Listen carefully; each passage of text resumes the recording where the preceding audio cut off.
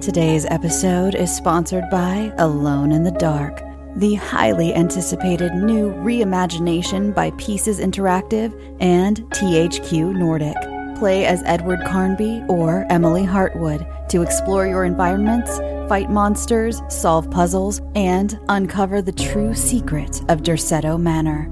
Our favorite heroes are brought to life by Hollywood stars Jodie Comer of Killing Eve and David Harbour of Stranger Things, who lend not only their voices, but their appearance and their formidable acting skills to the brave protagonists. Experience a deep psychological story that goes beyond the realms of the imaginable, all dreamed up by Mikhail Hedberg, cult horror writer of Soma and Amnesia. The team at Pieces Interactive is supported by monster designer and legendary Guillermo del Toro collaborator Guy Davis, as well as Doom jazz legend Jason Conan, who provides his eerie and haunting melodies for the right atmosphere. Alone in the Dark is available March 20th on PS5, Xbox Series XS, and PC. Pre-order your copy now and escape into the dark. This episode is brought to you by Paramount Plus. Get in, loser! Mean Girls is now streaming on Paramount Plus. Join Katie Heron as she meets the plastics in Tina Fey's new twist on the modern classic. Get ready for more of the rumors, backstabbing, and jokes you loved from the original movie with some fetch surprises. Rated PG-13. Wear pink and head to ParamountPlus.com to try it free. This is the Bloody Disgusting Podcast Network. Welcome to Nightlight, our home movie podcast. I'm one of your hosts, Prince, also known as Head Night. Alongside me, we got Freddie. Always keeping it spoopy. Always and forever, also known as Nighty Night. We are a group of knights with an absolute love for film and a passion for horror. This is a podcast that takes a different horror film to break down, discuss the ultimate question.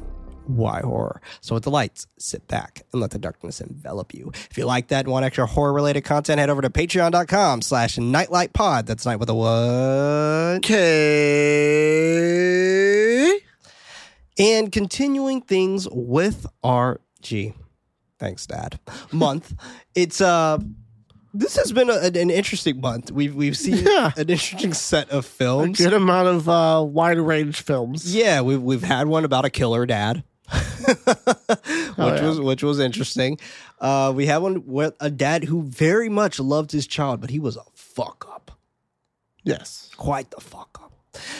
But then we had one that was a completely just ignorant father. Just straight up. He was just ignorant, and it took him a zombie apocalypse to finally love his daughter. He didn't see the value in what he had right in front of him. Exactly. Yeah. Now, we're going to be covering one where it's a complete devoted father.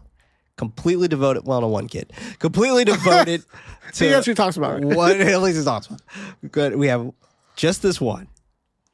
But before we get to that, I got to give a special shout out to our patrons over on patreon.com/nightlightpod. That's night with a K.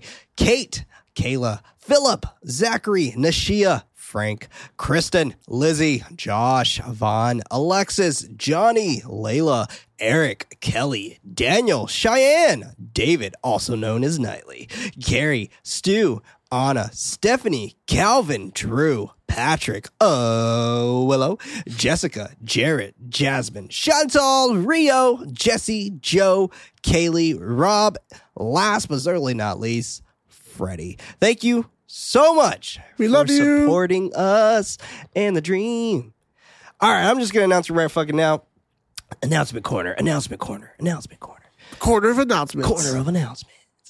You probably want to make sure that you are signing up for that $5 tier or higher, or join a free trial. We give you 7 days to do this, because all of next month is going to be Ghoulish Nights Selects month. You heard that right, folks. It's going to be Ghoulish Nights Selects. That means that our Ghoulish Nights over on patreon.com/nightlightpod, that's night with a K, okay, are going to be choosing all of the films that we are going to be talking about and discussing for the whole entire month.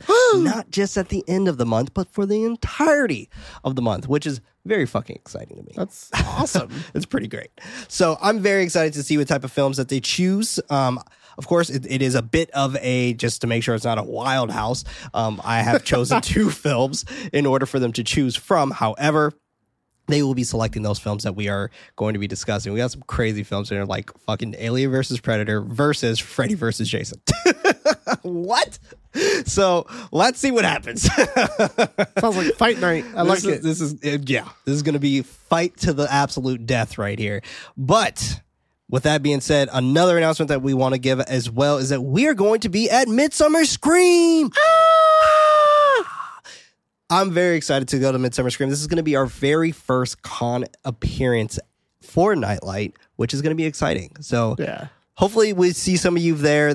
Midsummer Scream is going to be at Long Beach at the end of July, I think July 28th to the 30th. But we will be there for the entire weekend. I personally will be hosting the Slumber Party, which is going to be held on Saturday night, I believe. But I'm going to be doing that with Shelby Scott from Scary to Sleep and also Vanessa Decker from Hello Horror, also known as the Horror Vixen on Twitter. So, yeah. So, it should be a lot of fun. Very, very excited about that. But without further ado, the film that we are going to be discussing tonight is none other than James Wan's Death Sentence. Freddie, first and foremost, sir, thoughts?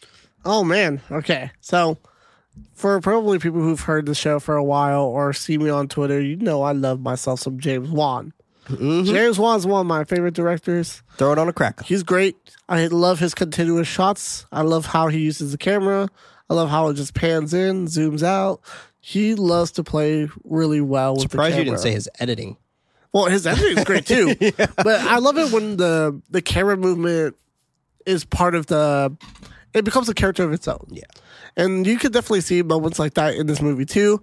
The big one was when he was running away and he's in the parking lot scene. Fuck, dude. That's one of the best chase scenes. Dude, the way it goes to different levels, the camera literally pulls back out of the building, goes down, and then goes back into the building to show the other characters. Cool. And like just moves around so like, yeah, it's rad. I like love seeing that kind of stuff. I was like, wow, this is the shit I love. Yeah. Obviously, I'm huge on Malignant.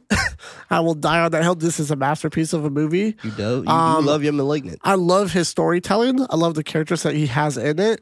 With this movie, with Death Sentence, it's my least favorite movie he's made. Really? To be honest. Why is this? The dialogue is really bad. Mm-hmm. A lot of the action sequences are very poorly made, in my opinion. Really? Yeah. Oh, yeah. There's a lot of scenes in here where I'm just like, this is probably some of his earlier work, I'm assuming. Oh, for sure. And 2007. it is. Yeah. And it kind of shows a little bit too. It's very... I don't want to use the word messy, but it kind of is. I think that's what I like about it. Yeah, but it's like there's a scene that like really pissed me off, and I don't know why. I think fuck you, James Wan. No, and I think it's because I have such high expectations with James Wan already, and I know what he's capable of and what he has made in the past. So did you like Dead Silence? I like Dead Silence. Yeah, okay. I don't think it's his best work too, but it's still a really good movie. Sure. With this, it just seemed like a different director that had moments of his director style in it. So I saw what he's capable of in some of the scenes that made me smile. Like that scene I talked about earlier with the parking lot. I was like, yeah, this is what I like. I think Kevin Bacon's worst performance I've ever seen on screen. I mean, it's a low budget. Well, it's not that low of a budget, but it's a But the performance itself, like the way he was running away and kept on turning back and like looking around and like stumbling and falling into things. I'm like, why? Stop looking back. Just run forward. Go straight. Scrawny dad. Like, why are you like looking around? Like, where do I go? I'm throwing my briefcase. What are you doing? Like you, like I think he was throwing his briefcase to run faster. It made no sense. It's like juice. No, he's like, I'll stop, look around, throw the briefcase, still look around, then run, but run into things. Stop. He threw it while he was running. He chucked it. But you can see in that scene, they could easily have caught up with him and shot him several times. And I'm just like, for sure. I don't know what's going on, but I'm a big like Paul Greengrass fan as well. With like The Bourne Ultimatum was one of the first films we did in film class. We broke down like chase scenes and see where like characters are in their respective places. We kind of show how close they are to the action. but still further away from like being caught. And this is like, it just lacked that thrill or that grittiness that I really wanted from it. But I would say the third act won me over a lot. Okay. This was a little bit more action packed. I was like, oh, you guys went there. Like, you're blowing fucking people's legs off and shit. That was great. Sure. And I think that was where like that movie really highlighted. I like the invasion scene in the home as well, which was kind of dark, but I was like, you guys went there too. Yeah. There are moments that surprised me. I think this movie is still good. It is just my least favorite of James Wan. Yeah. Where it's like, which I don't blame him because, yeah, this is his earlier work. Yeah. You can see how much he's progressed over the years too. But because I had such high expectations, I think that's where the movie kind of made me mad because I'm like, this is not the James Wan I know. But this was the beginning of the James Wan I know. So that's also a great foundational film to have. Yeah. Great story, but at the same time, like, I've seen this story before. I've seen like Four Brothers. I've seen the revenge flicks, like, the Punisher movies. Like, yes, or even like you can even talk about like I forget what it's called, Kill Bill. Like we've all seen the revenge films, like you killed my family, now I'm gonna kill you type of storyline. Well, I have a theory that that's one of the reasons why this movie did so poorly. Is because there were so many of them at that time. Yeah, and I feel like I've seen it done so much better. Whereas like that also like puts this movie down for me. But I think it works for what it is. I don't see myself really going back and watching it. Sure, but I still had fun with it. It was still cool. There's probably a lot to discuss about in this film, so we're gonna be really happy to break it down. But might yeah, even have a change of heart. You never know. You might even have a change of heart. You never know. I doubt it, but I do appreciate the movie for what it is. You never know. Yeah. Yeah, well, I love this movie. I think this movie is fantastic. This is the James Wan I know.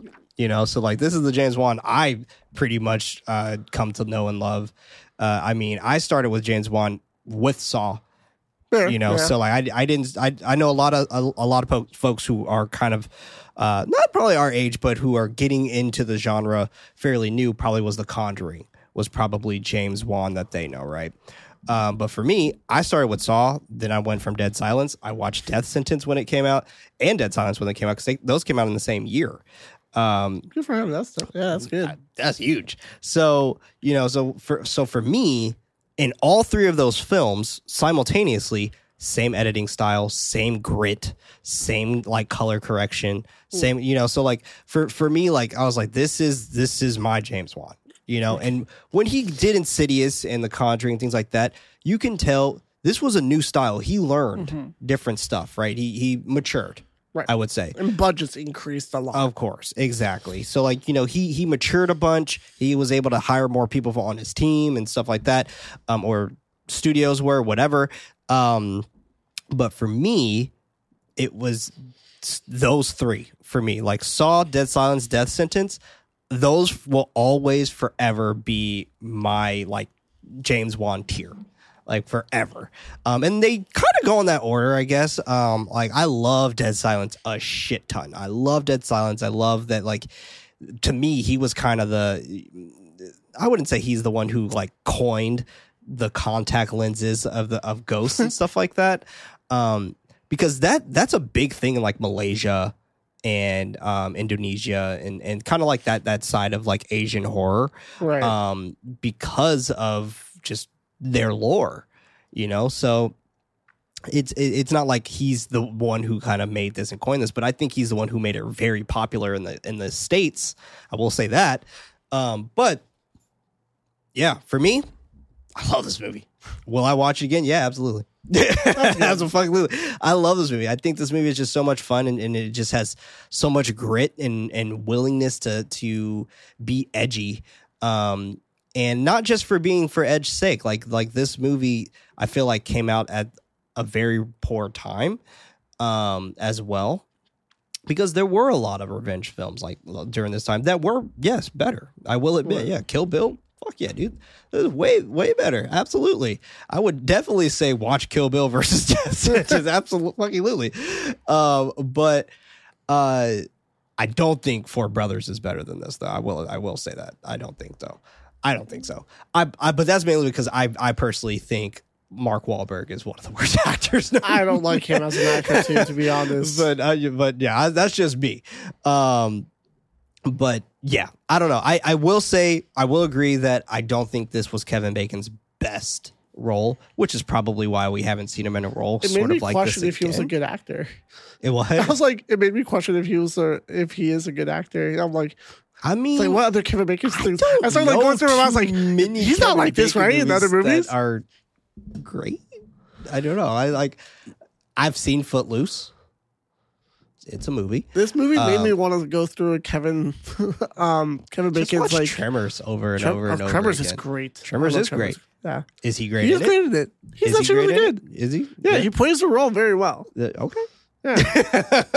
I think it's fine. I think the movie's just crazy. I agree. Yeah. I agree with this here though as well with you, where I think his performance is kind of whatever, and his son's performance is kind of whatever too.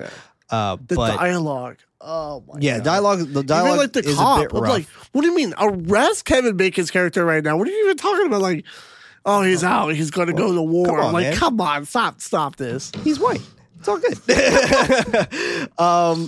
But Garrett Hedlund's character to me, fucking fantastic. John Goodman's character, the little bits that we got. Yeah, I wish he was in it more. Fantastic. He was really good. He was great. Great villain. And I love Garrett and I love John.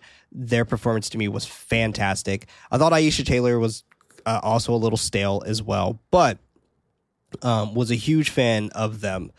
The gore, amazing. Yeah. Amazing. It was exactly what I wanted They from this. took risks in this movie, yeah, for sure. They did. They go places where I'm like, cool. Yeah. And for him, you are rated get, R. Nice. Yes, you are. For James Wan to get 3 films for his first films to be original movies, pretty great. Even though Death Sentence technically isn't an original movie. Yeah. There was a movie that came out in the 70s. So in some ways, it's kind of a remake. Not even really a remake, just kind of like a reimagining, I guess, because the first one that came out was called Death Wish, which was 1974, which was made from a book of the same name. Right. That came out in the 70s. Never remade with Bruce Willis. Yeah, and then it was remade again with Bruce Willis, exactly, which came out a year after this. So, oh man, see, I'm like looking on Letterboxd right here, and immediately it has like movies I just said. Like, so we talked about Death Wish. I said Punisher, Four Brothers, Peppermints with Jennifer Garner. Never seen it. A History of Violence. Yeah. The second Punisher. There's Faster. There's John Wick. There's all these revenge films. Like, it's the same movies over and over again. Damn it. Yeah, it is. And that's why I'm not the biggest John Wick fan, is because it's the same thing over and over and over again. But they reinvent it. I'd see the same thing over and over again. That's why I don't rush out to see John Wick. Me personally, I enjoy it. Yeah. I do. I have fun with John Wick. I do. But that's the reason why I don't rush out to go see them. Because you're right. They're the same thing over and over again. We've seen them time and time and time again. Will they stop? Absolutely not. Look how many John Wicks they've made. Yeah. It's already in pre-production for John Wick 5. Exactly. So right on. It's not stopping anytime soon. And I'm not going to be the person to say, hey, you should stop this. Because it's making fucking money. Keep doing it. But anyway, let's go and jump into this. Let's do it.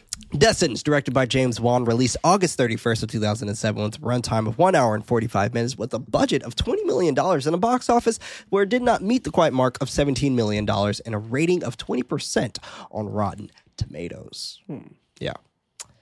So didn't do great in the box office, didn't do great with critics either. This was definitely a cult film. Like it found its, I guess its group of people. Right. Later down the line, for sure. But we open to some old family videos of the Hume family on Christmas morning opening their presents. The father, Nick, is teaching his son, Brandon, how to hit a hockey puck with his new stick, and teaching his other son, Lucas, how to ride a bike with his wife, Helen, who films them. The years jump as they all get older, Brandon becoming the golden child and eventually becoming MVP on his high school's hockey team. The home videos continue into present day inside Nick's office. One of his coworkers knocks on his window to bother him. Nick complaining about there being that there being an order looking right at you, excuse me, I wrote that incorrectly. Nick complaining about there being order looking right at you when you believe it isn't there. His peers confused. It took me a while to figure out this guy's fucking name.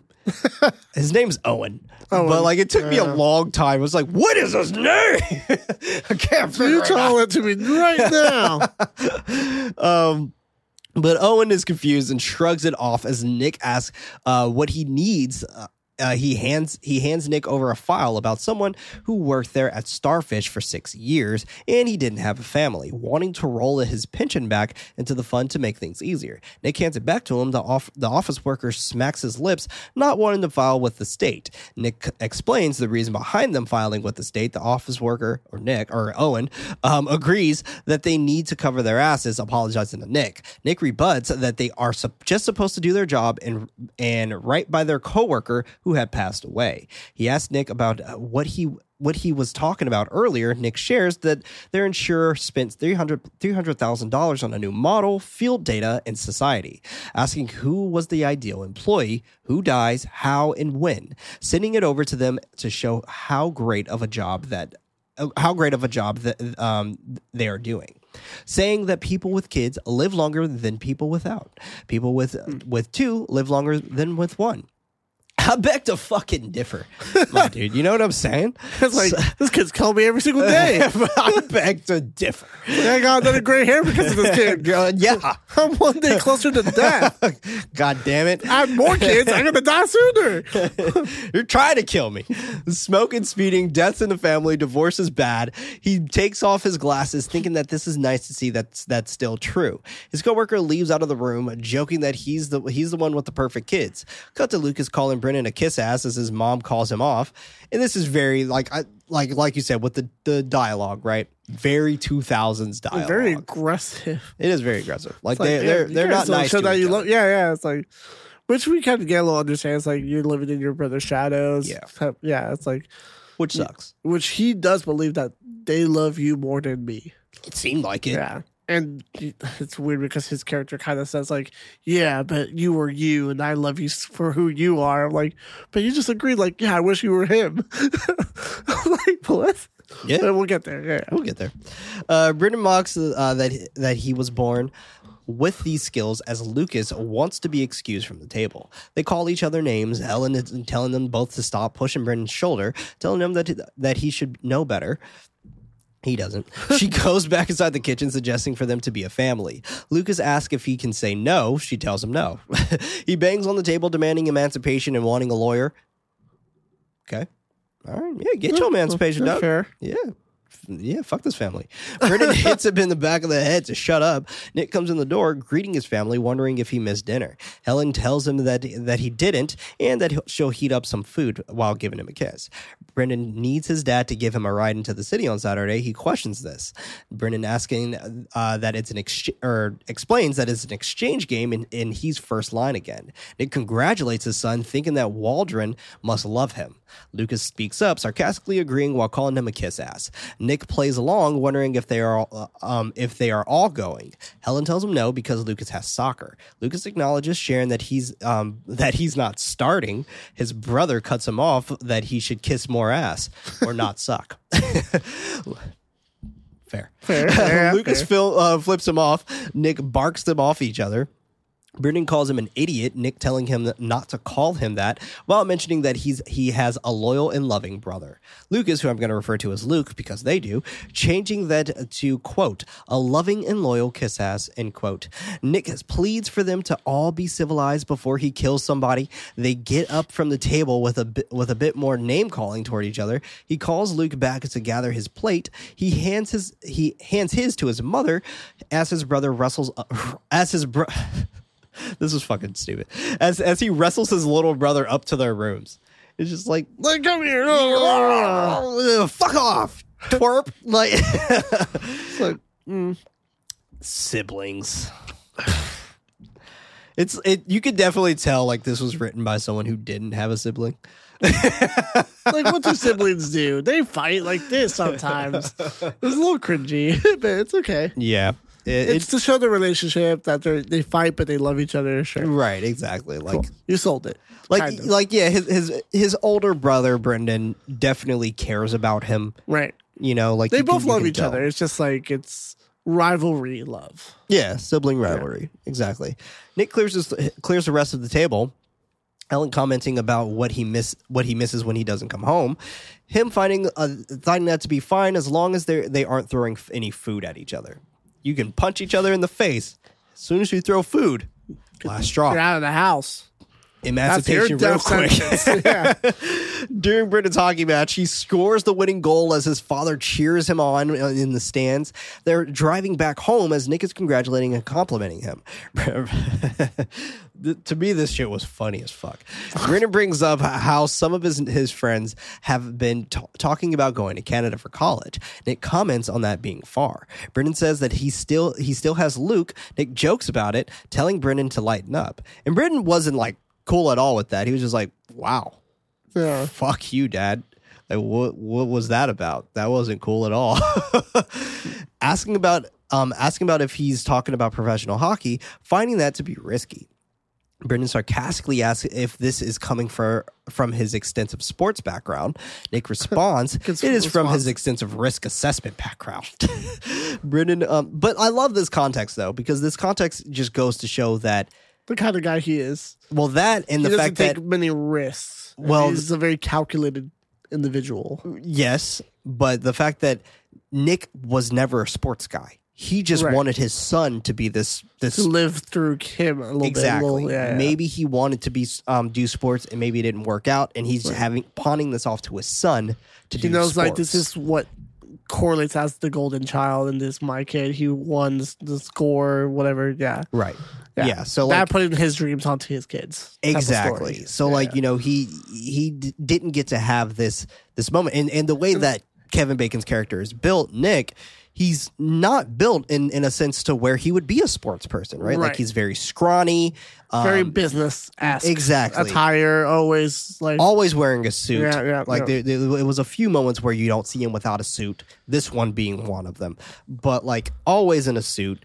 But yeah, like you can tell he's just not that guy. He treats his kids like in the business aspect as well. It's like you doing this is a success for me through you. If that makes sense. Yeah. He's a man of success. Right. And he has pride in that as well.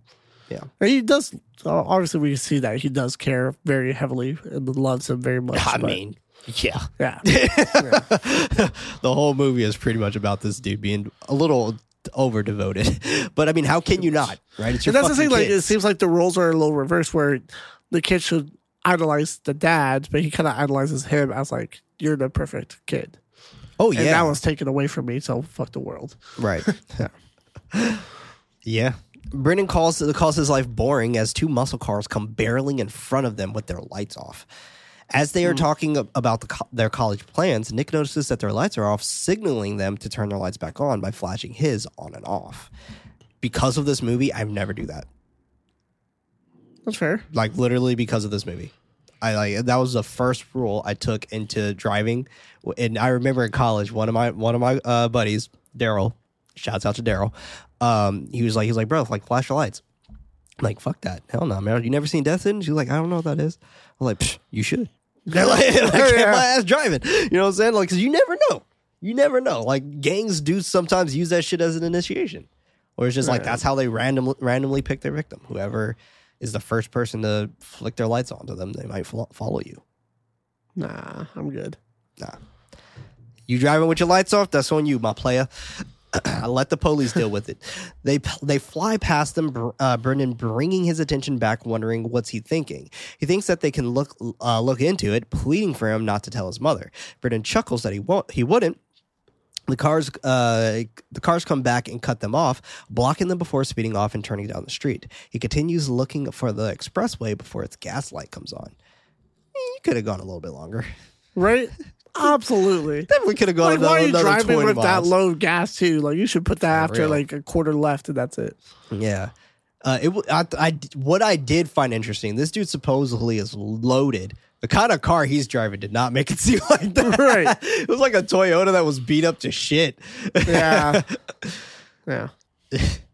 They pull it into a gas station, but one of the pumps is out of order, so he pulls up to another one. Brendan gets out of the car, Nick wondering where he's off to. He mentions that he needs his fluids. So funny that he calls fucking slushies fluids. Yeah. Nick allows him to go inside, wanting him to be quick so they can get back home. He walks inside the shop, and while Nick, which was also funny to me because it was just like, be quick, you're literally pumping gas. Like, like we have no choice but to wait. Nick allows him to go inside, or excuse me, he walks inside the shop while Nick calls Helen, leaving her a voicemail about their son going to Canada to play hockey. He starts joking that he dropped Brendan off at the airport, and they may never hear from him again. Oof. Damn, bro. Future context. Mm-hmm. Foreshadowing. He hangs up as he hears someone arguing, and he gets a better look at his surroundings. Two muscle cars pull up. Two of the same muscle cars pull up and hop out with their shotguns drawn, but he doesn't notice. But bursting into the convenience store, demanding the clerk to get the fuck down, or he'll blow his head off. Brendan tries to move out of the way as they point the gun at him, yelling that he's his man. The clerk reaches for a gun underneath the counter. They shoot him in the chest. I guess he was reaching for a gun. Couldn't really tell. He was reaching for something.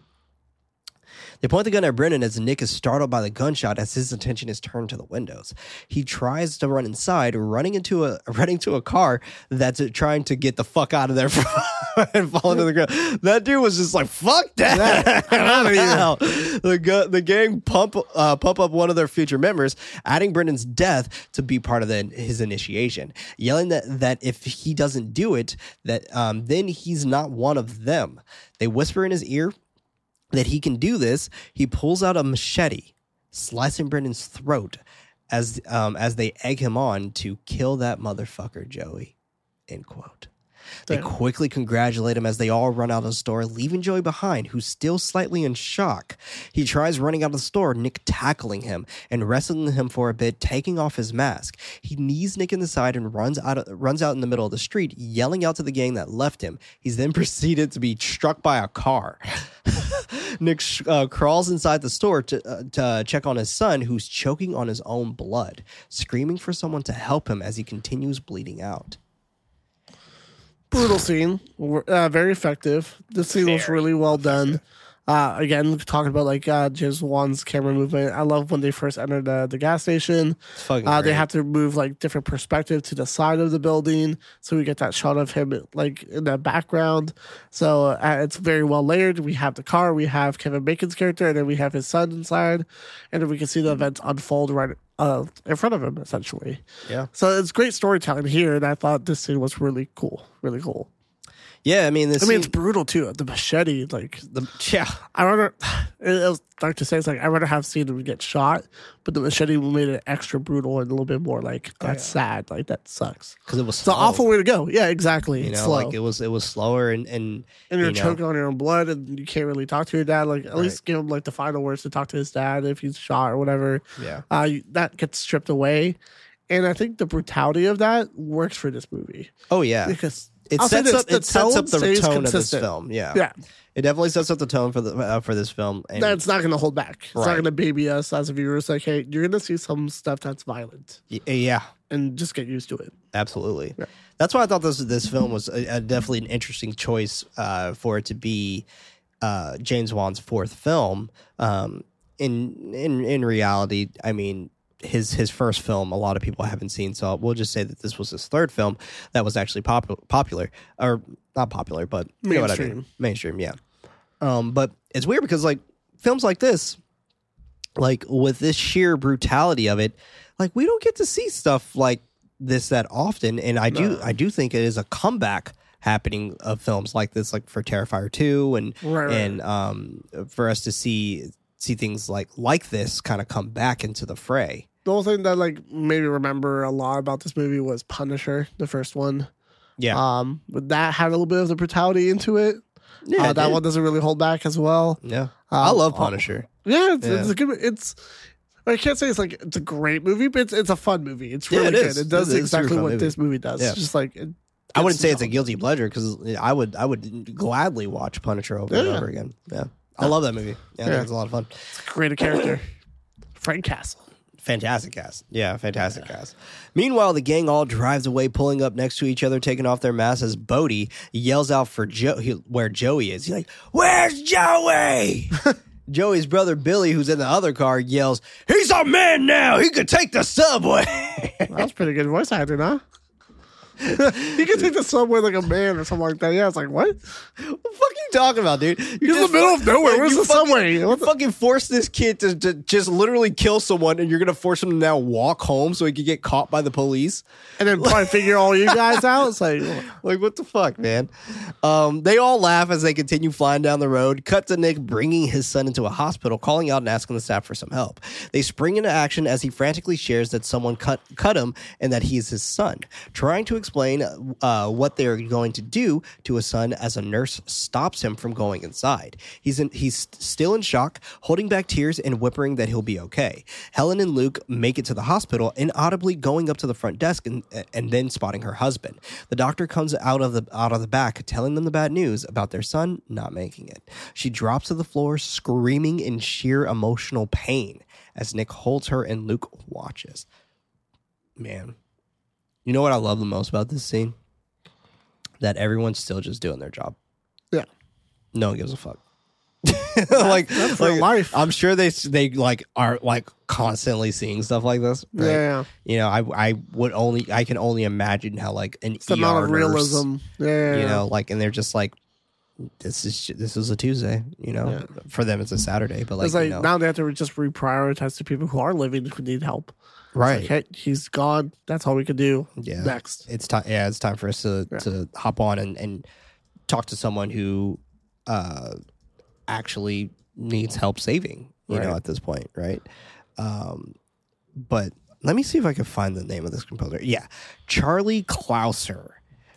Because the music in this is very interesting. Like it felt very like Malignant. Whereas, like, there's a lot of needle drops that comes out of nowhere, and it's music that doesn't really belong in the movie. I'm just like, all right, like, I feel like they make fun of that in Malignant with movies that do this. Yeah, maybe. Or at least they're very self-aware about it. It's like, hey, we're being ridiculous to be ridiculous sake, but just like music in here, I'm just like, this does not fit at all. Yeah. There's like some weird like piano playing. It's like, well, no. It fits for this film.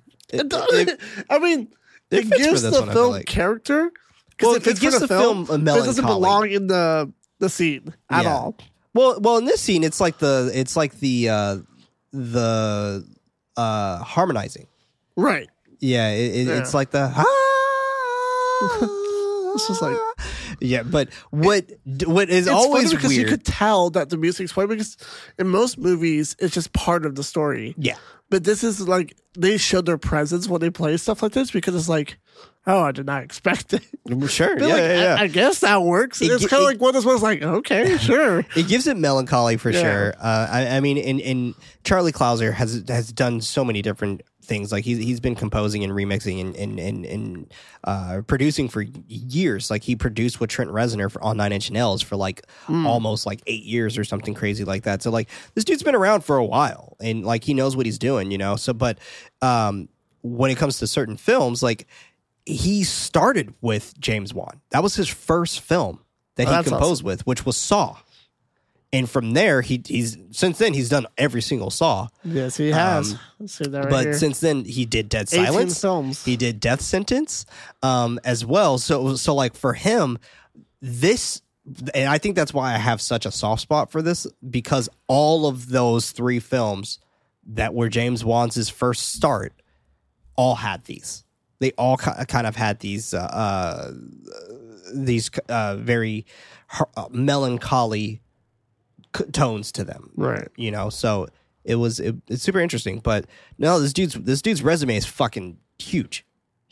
This guy's worked on so many things. He's worked with Marilyn Manson, Rob Zombie, White Zombie for Rob Zombie's band. Like he's done everything. Dude's nuts. But anyway. Good to hear him. Good to hear your voice. They bring him in the lineup of six people for Nick to point out. He calls out that it's number 5 confidently. Detective Wallace comes up behind him, telling him how does he know? He calls Joe a kid. She calls him a runt. and he's almost 23. The family bury their son/brother in the pouring rain as they watch his casket lower. Back at home, Nick is sitting on the bed, mentioning that they are having a pretrial hearing, tomorrow, and they want him to make a statement.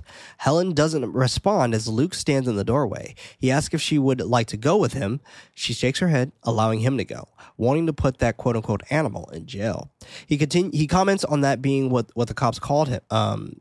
He comments on that being why the cops called him. She asks if he's going to take off his clothes. He gets up without a word and begins undressing. Luke leaves back into his room, sighing as he lies on his bed. Do you mind closing the windows a little bit? Sorry, it's a little bit more noisy down there now. Nick gets back in bed, Helen sharing that the school wants to do a memorial at the next game. He comments on that being nice of them. She grabs his hand, crying about to say something, but she begins to sob into his chest. Luke gets out of bed, sneaking around to his late brother's room. Nick and this is later, right? Like they're all asleep now, or except for Nick. Nick hears him and looks up as Luke turns on Brendan's light and looks at a picture of the two of them, sobbing as he stares at the picture. This one broke my fucking heart, though, dude. Yeah. Like, the last thing he probably did with his brother was, like, called him a kiss ass. Right? You know? Like, that, to me, was so much harder from a sibling standpoint, because you're just like, this is the only person that I officially grew up with. Like, not someone who was necessarily there to teach me anything or do anything. Like, he was literally my friend. Exactly, yeah. And that was taken away from me. That's the nice thing about this movie. It does have its very sentimental moments, and they seem authentic. That they actually do really care for each other and stuff like that, too. Yeah, and I like that we get to see a longer grieving process in film, right? Because we don't get to see, like, you brought up the example of Four Brothers. We have a grieving process in Four Brothers. Like they move in, and then we have that scene of her in the house, or her, like, I guess their imagination in the house, and her telling them to close the mouse when they're eating or whatever. It's a dinner table scene. But after that, we immediately go into revenge mode. He's like, let's get these motherfuckers, Donnie. Let's go. Yeah, Mark Wahlberg, Marky Mark, coming out and wanting to do shit and kill people. But like, for this one, we don't get a lot of that. One movie that I would say does this, I wouldn't say light years better, but a movie that a lot of people don't talk about. It was with Paul Walker, and I think it was something called like Running at Night or something. I can find out. Find out for me. It's a super fucking Running Scared. I think it's Running Scared, but it's with him, and it's with Running Scared. Yeah, Vera Farmiga. I remember that. Yeah. But like that movie's also super fucking brutal. That could be put in the same context as this, except that was about money. But yeah, super interesting stuff though. Nick decides to stay in bed, lying his head back down and allowing his other son to just grieve. Next day, Michael, the lawyer, mentions that today is easy and Nick's job is to put the fear of God into Joe. Wanting Nick to tell the judge, is what I meant to say, what he told him and Wallace, identifying Joey in court, knowing that as soon as he gets his statement, the public defender is going to fold. Confident that he'll get a deal and get him in jail today. Nick is confused by the deal offering, wanting him to go away for the rest of his life. Michael tells him no, and that he can only get 3 to 5 years tops, explaining that it is more than trying to get him for 10 to life, and he then walks free, questioning if he wants that. Nick responds that he killed his son. Michael shares the evidence of the situation and that he only has one eyewitness, asking if he knows how many cases with only one witness that he doesn't try for a deal on. Adding that the machete disappeared and the only blood they could find was his own. I mean, yeah, you don't got much of a case. You know what I'm saying? And this gas station didn't have a camera. And he says it in a different way. He's like, you chose the only gas station in America without a camera to go to. You literally picked the worst place ever to try to build a case around. Exactly. Them only going off of his word. That not being bad if he can scare him into a deal. Because obviously they know your son was murdered. You're the only eyewitness. You're the only your person. word versus his. Exactly. The only thing we could do is settle. Right. Yeah. Which that sounds very realistic and very scary. Yeah. Yeah. And I For assume any type of parent that would be in this situation, that would suck to hear. Yeah. And I assume the only official eyewitness that he was probably talking about was the person that hit him with the car. Like, that was probably all that person saw. Was just like, this dude just came out in the middle of the street and I fucking hit him. But that's all I got for you. Like, you know, I could confirm that he was probably at the scene, but that's all I got. Yeah. But yeah, Nick comments that he's using his son's death as some kind of card trick. Michael chuckles that he gets a banger off the street a year or so. Somebody probably does his job for him, meaning that he probably is going to die in jail. Joe not getting out of there alive. That's fine with him. He finds God, then that's fine with him. But they get religious and go to trial. The defense will have even more time to prep a better case against them, using the examples of, quote, when was your last eye exam? What do you have against your inner city youth? And how unfair it is for them to grow up so violent. How they're forced into initiation killings and face execution themselves. End quote. Asking if he wants the jury feeling sorry for him, Nick stops him asking about initiation killings. Believing that this was a robbery, Wallace explains that it only looked like one, and it was initiation to kill someone at random to get made into a gang. It being the price of admission. Nick trying to understand the reason of Brennan being killed was to allow someone to feel like a man and be a part of a club. Well, when you put it that way, he sighs as Michael mentions that this is a take it or leave it kind of thing. Inside the courtroom, Michael enters Nick's statement. Judge Shaw asks if they can enter that in hearing. Shout out to Judge Shaw, by the way, because she's also plays the same character in Dead Silence, where her character's name is Mary Shaw. She's the ghost in Dead Silence. So I thought that was really, really clever. That was my first viral tweet, by the way, was when I tweeted that no one's pointed this out in Death Sentence, and Judge Shaw is Mary Shaw inside of Dead Silence. And I couldn't find it anywhere on the internet to confirm if I was selling bullshit or not. But James Wan retweeted it when he had a Twitter account. Best day of my life. Thought that was great. That was awesome. But yeah, at that time I had like 100 followers on Twitter, but I thought that was really cool. And I was like, wow, this is what it's like. He believes if they enter it today, the defense will change their plea to guilty, saving everyone's time. She takes the statement as Nick looks over at Joe, who then looks back at him, pointing his finger like a gun at him. I would have wanted to kill that motherfucker right there. Dude, I feel like I've seen that scene somewhere. I don't know where. Scene? Yeah, where he just like looks at him and just like points the gun and like shoots him. I've definitely seen that before. It's happened in real life. Like, I'm sure there was this one kid who. I think he killed. I'm blanking on his name, or what he did, but he did murder people, and like the families were at the hearing, and he took off his button up T-shirt, and on the shirt it just said "killer" on it, and like he was just completely heartless. It was fucked up. It was real fucked up, but the horrors of real life. Yeah, man. Truly. Shaw calls out to Nick, confirming his statement. He stands up as she repeats if he will testify to that in a trial. He answers her that he is not. Everyone is in shock by his answer, including Joe. Joe's like, "Wait, what the fuck?" Yeah, it's like what did you say? Shit, all right, fine, yeah, maybe he didn't see me. He explains that it was dark and there were a lot of them and he can't be sure. She asks Michael if he expects to obtain evidence other than Nick. He doesn't, and she dismisses the case.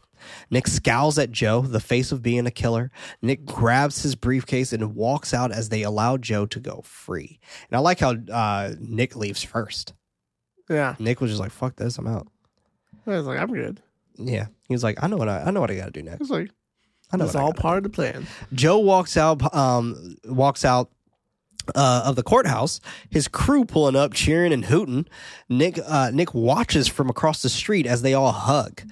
Billy is the last one to come out of the car, smoking a cigarette and grabbing Joe by the back of his neck, commenting that he's scared that mother pretty fucking good, and that he's proud of him, asking him who's the man now before demanding him to get in the car. They all speed away. Nick decides to do the dangerous thing and just follow them. Okay.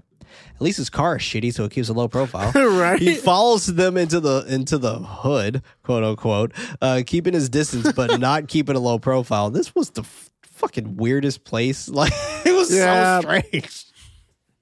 It was just like, okay, all right. And I like that, like, what the hood would look like. Their fucking crew was the most diverse crew ever. That's true. I was like, okay, progress. They ended racism. They were progressive. Crew. Yeah. In this movie, they were like, yeah, no. They're like, as long as you kill, motherfucker, we don't care who you are. It's like, as long as you kill someone to get in, that's all that matters. That was the ticket. That was the ticket in. Yeah. But it was just like we had one Mexican, one black dude, and like 5 white people. Yeah, it's like, sure. What an odd gang. It was like half skinheads and like / Nazis, and the other half was just like a fucking MS-13 gang members and like a blood. Like, it was so off-putting. And then they talk about like gang wars later. I'm like, what are you talking about? I would have heard it was so and so. Like, it was very funny. But anyway, the gang pulls up to the project building. Billy dropping off Joe to have sex with some chick. He was like, "Have fun with that one." It's like, congrats, you're a man now. You do manly things. Like, get that hair off your chest. Yeah. He pulls him back toward him to hand him some money before he heads inside. And he tries not to accept. He's like, nah, man. And he's like, yeah. And he's like, all right.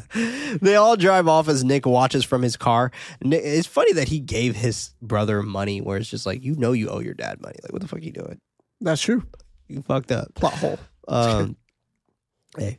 Nick heads home into his shed looking for what he can use for a weapon, picking a machete and inspecting it before frustratedly dropping it on the table. He looks around for something else that he can use as a weapon. Luke calls out to him from the door, asking his dad what he's doing. He tells Luke that he isn't doing anything as he finds the knife inside of a box. Luke picks up the machete. He tells Luke to put it down and to not play with that. It's like 14. Calm down. He listens as he puts it back on the table. Nick wraps up the knife as Luke tries to get a better understanding. Questioning if it was at a gas station, Nick confirms, wondering why he wants to know.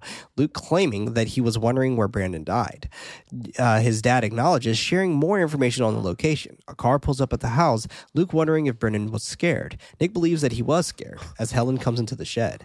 She wonders how it went. He bluntly shares that they let him go as he hides the knife. She doesn't understand as he mentions that he doesn't think it was him. She's confused, wondering if they are going to continue looking. He tells her that they said that they would, as she frustratedly calls out to Jesus. He gets short, apologizing, asking her what she wants him to do. The room becomes tight as he apologizes and mentions that he left something at the office and that he needs to pick up. She calls out to him. He explains that he'll be back home when he can as he shoots out of the room. Cut to Nick sitting outside the project building, questioning what he is about to do. He starts the car and is about to leave, but stops when he hears Joe coming out of the building. Nick turns off his car, while Joe sparks a cigarette before taking out the trash. Nick gets out of his car and is walking over there, stopping when a woman comes out of the building. He turns around, working to not show his face, but not so much on acting natural. He's like, it's a random business guy in the suit, like, oh, hey, what's over there? Yeah, exactly. It was so wet. It's like, you should have just add the whistle at that point. This is where like the acting was starting to go down. I admired all of this stuff until this point.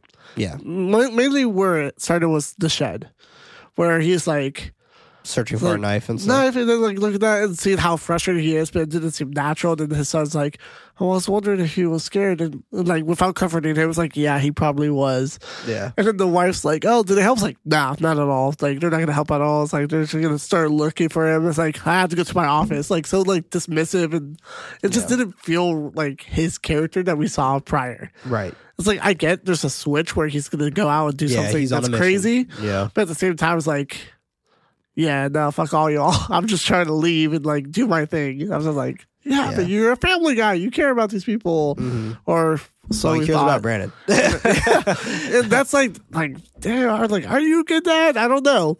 Or I would say he is a he good does dad, put his but family in danger. Like, he does. essentially. Yeah, absolutely. He And definitely does. He's reckless, but that I wouldn't say him being reckless is necessarily he's makes selfish. him a bad dad.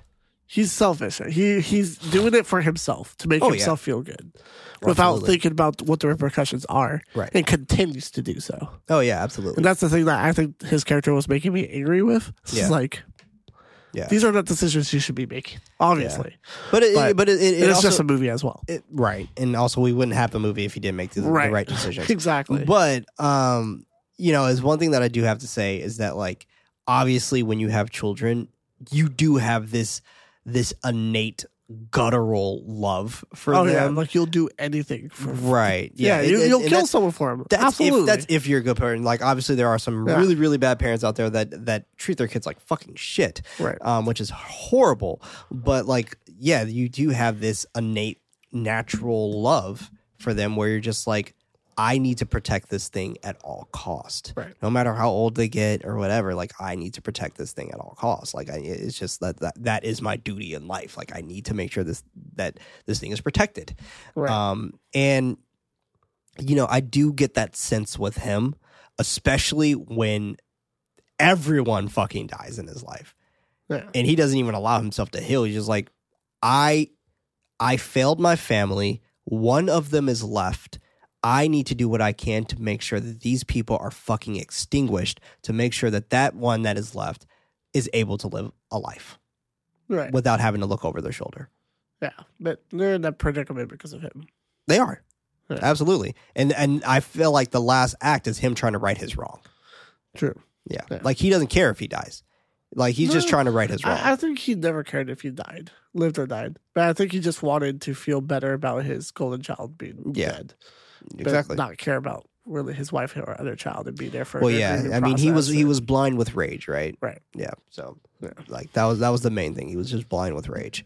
She looks at him, knowing that something is off with him, but she keeps it moving.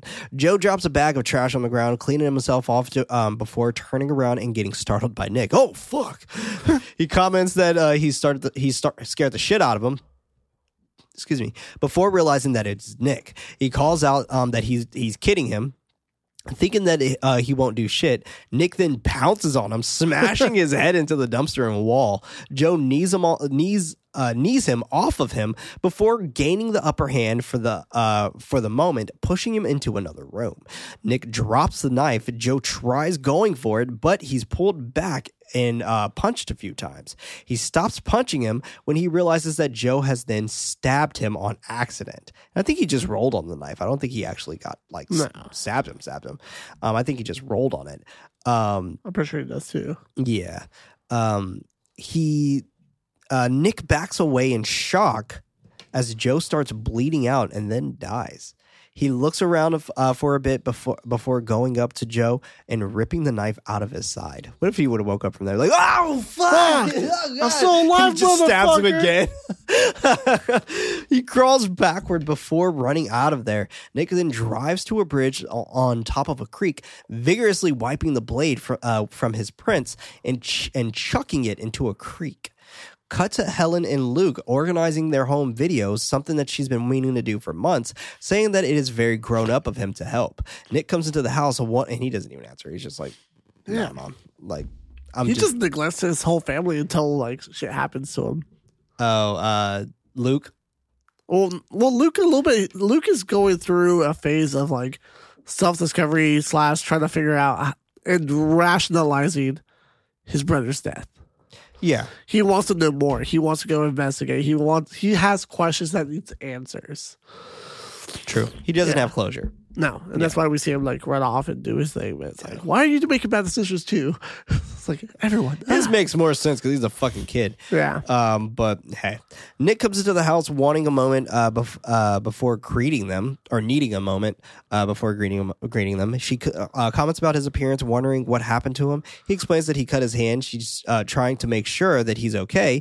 He mentions that he's going to take a shower. She's willing to get bandages, letting him know that she'll bring them up. He looks over at Luke, wondering how he is doing and if he's okay. Luke answers that he's okay. He's like, I'm okay. Nick doesn't want to stretch the conversation longer and tells him that he's going to shower now. Luke stays back to watch the rest of the home videos while Nick is taking the hottest shower known to man. Yeah, the steam is just like, bruh, it is like scalding. Yeah. I'm like, dude, you're like almost Evil Dead level scalding right now. Like you are definitely getting there. For sure. Sobbing uncontrollably in the shower and dropping down, Helen comes into the bathroom, turning off the water and embracing him. He sobs that he's so sorry as he holds on to her. But meanwhile, the gang speed into the broke down auto body shop. Billy gets out of his car and walks into Bones' body shop. He goes into the back office where there are guns and ammunition sitting on the table, throwing his bag on top of it. His father, Bones, closes his cabinet of more guns, yelling for him to watch the fucking pieces. Insulting him by claiming that they are worth something, unlike him, asking him where he has been while calling him a Nazi. This is a nice contrast of dads here, right? Oh, for sure. One dad who wouldn't do fucking dirt shit for his son, and another dad who's willing to like fucking take lives for his son. Yeah. So money was his son. Like that was the main thing for Bones. Like money was his business. Child, for sure. He takes the bag, pouring the small pile of money onto his desk. Offended by the amount, asking him what does he call that? Billy answers on that being their night, which was so fucking funny because why did you bring that big ass bag for that? Right? Yeah. It's just like you wanted your dad to insult you at that point. Like at that point, I'd be like, yeah, no, what is this? What are you doing? Like, why would you bring me this bag? Just fucking hand it to me. At this point, like, come on, you could have put that in your pocket. Bones is pissed, thinking that he's possibly stealing from him, threatening to kill him, unloading some bullets on him, and like this was kind of like more disrespectful than actually just shooting his kid to me. Yeah, this is a lovely conversation. Yep. Reiterating that he'll kill him. He throws the bag back at Billy for him to get out of his sight. Billy is irritated with his father, glaring at him before leaving. Billy goes to his lab, where the rest of his crew are.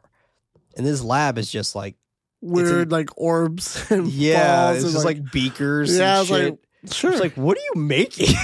I think it was like just to make a lab for lab's sake. Yeah, for real. Like, it's just this like looks like a drug area. Sure, yeah. Like, what you sold me on What are it. you making, like, dude? Like Kool-Aid? Like, like they were like blue liquid and beakers and red. It was weird. They're just like all hanging. And like, Yeah, well, just like- why? What? Okay, Sure. all right, I've seen yeah. Breaking Bad. That's not how you do it. Yeah, no, obviously they haven't. They are all looking at him silently. He questions why they're looking at him like that, wanting someone to tell him what's going on. Bodie comes into another room, or comes out from another room, asking if he's heard about his little brother Joe, revealing that he's dead and that somebody stuck him. He's like, "Did you hear about Joe, man? No, what the fuck are you talking about? Like, man, they stuck him, man. He's dead." Bodie's character was so fucking outrageous to me. He was so Just his left character? field. He Like- was so left field to be like, oh feel- my God, I love him. I love him to death. This is the guy who played Darwin in X-Men, which was also Okay. Kevin Bacon. Kevin Bacon killed him twice. Damn. I'm just Dirty. saying.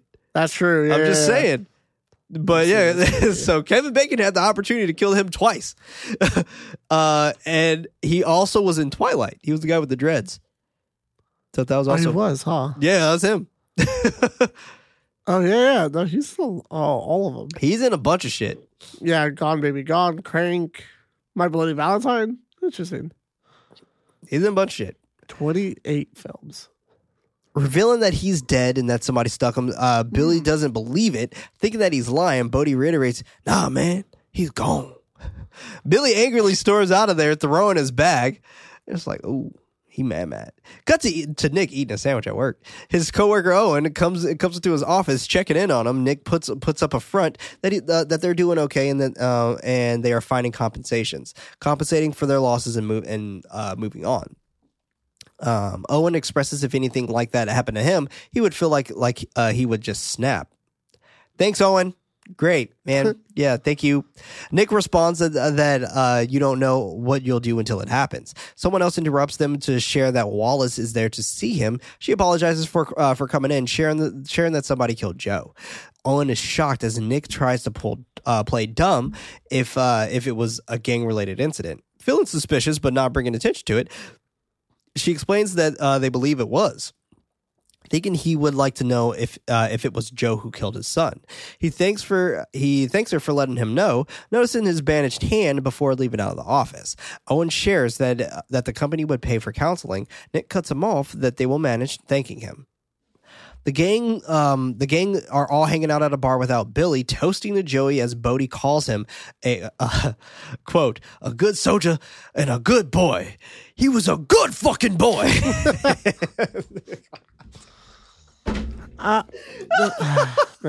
God damn it, dude. Yes, the dialogue is corny as fuck in this movie. Yeah. It's out but so there. is the It's dialogue out there. in Saw. Saw's dialogue is terrible. I might have to rewatch it. Rewatch it and you will see how much that movie fucking ages, dude. Like that movie is 100%. You have to be with the fucking times to watch that movie. That movie Interesting. aged. So did it age well? No. Same with Dead Silence. Terrible dialogue and also very bad acting. Saw was another one. Very bad acting, very terrible dialogue. Interesting. Yeah, man. I'm telling you, Gotta dude. rewatch it. I'll rewatch it tonight. Like maybe. when this era of James Wan, golden era. He definitely matured. I think went he to became Insidious self-aware. and The Then Conjuring. was when he made Malignant.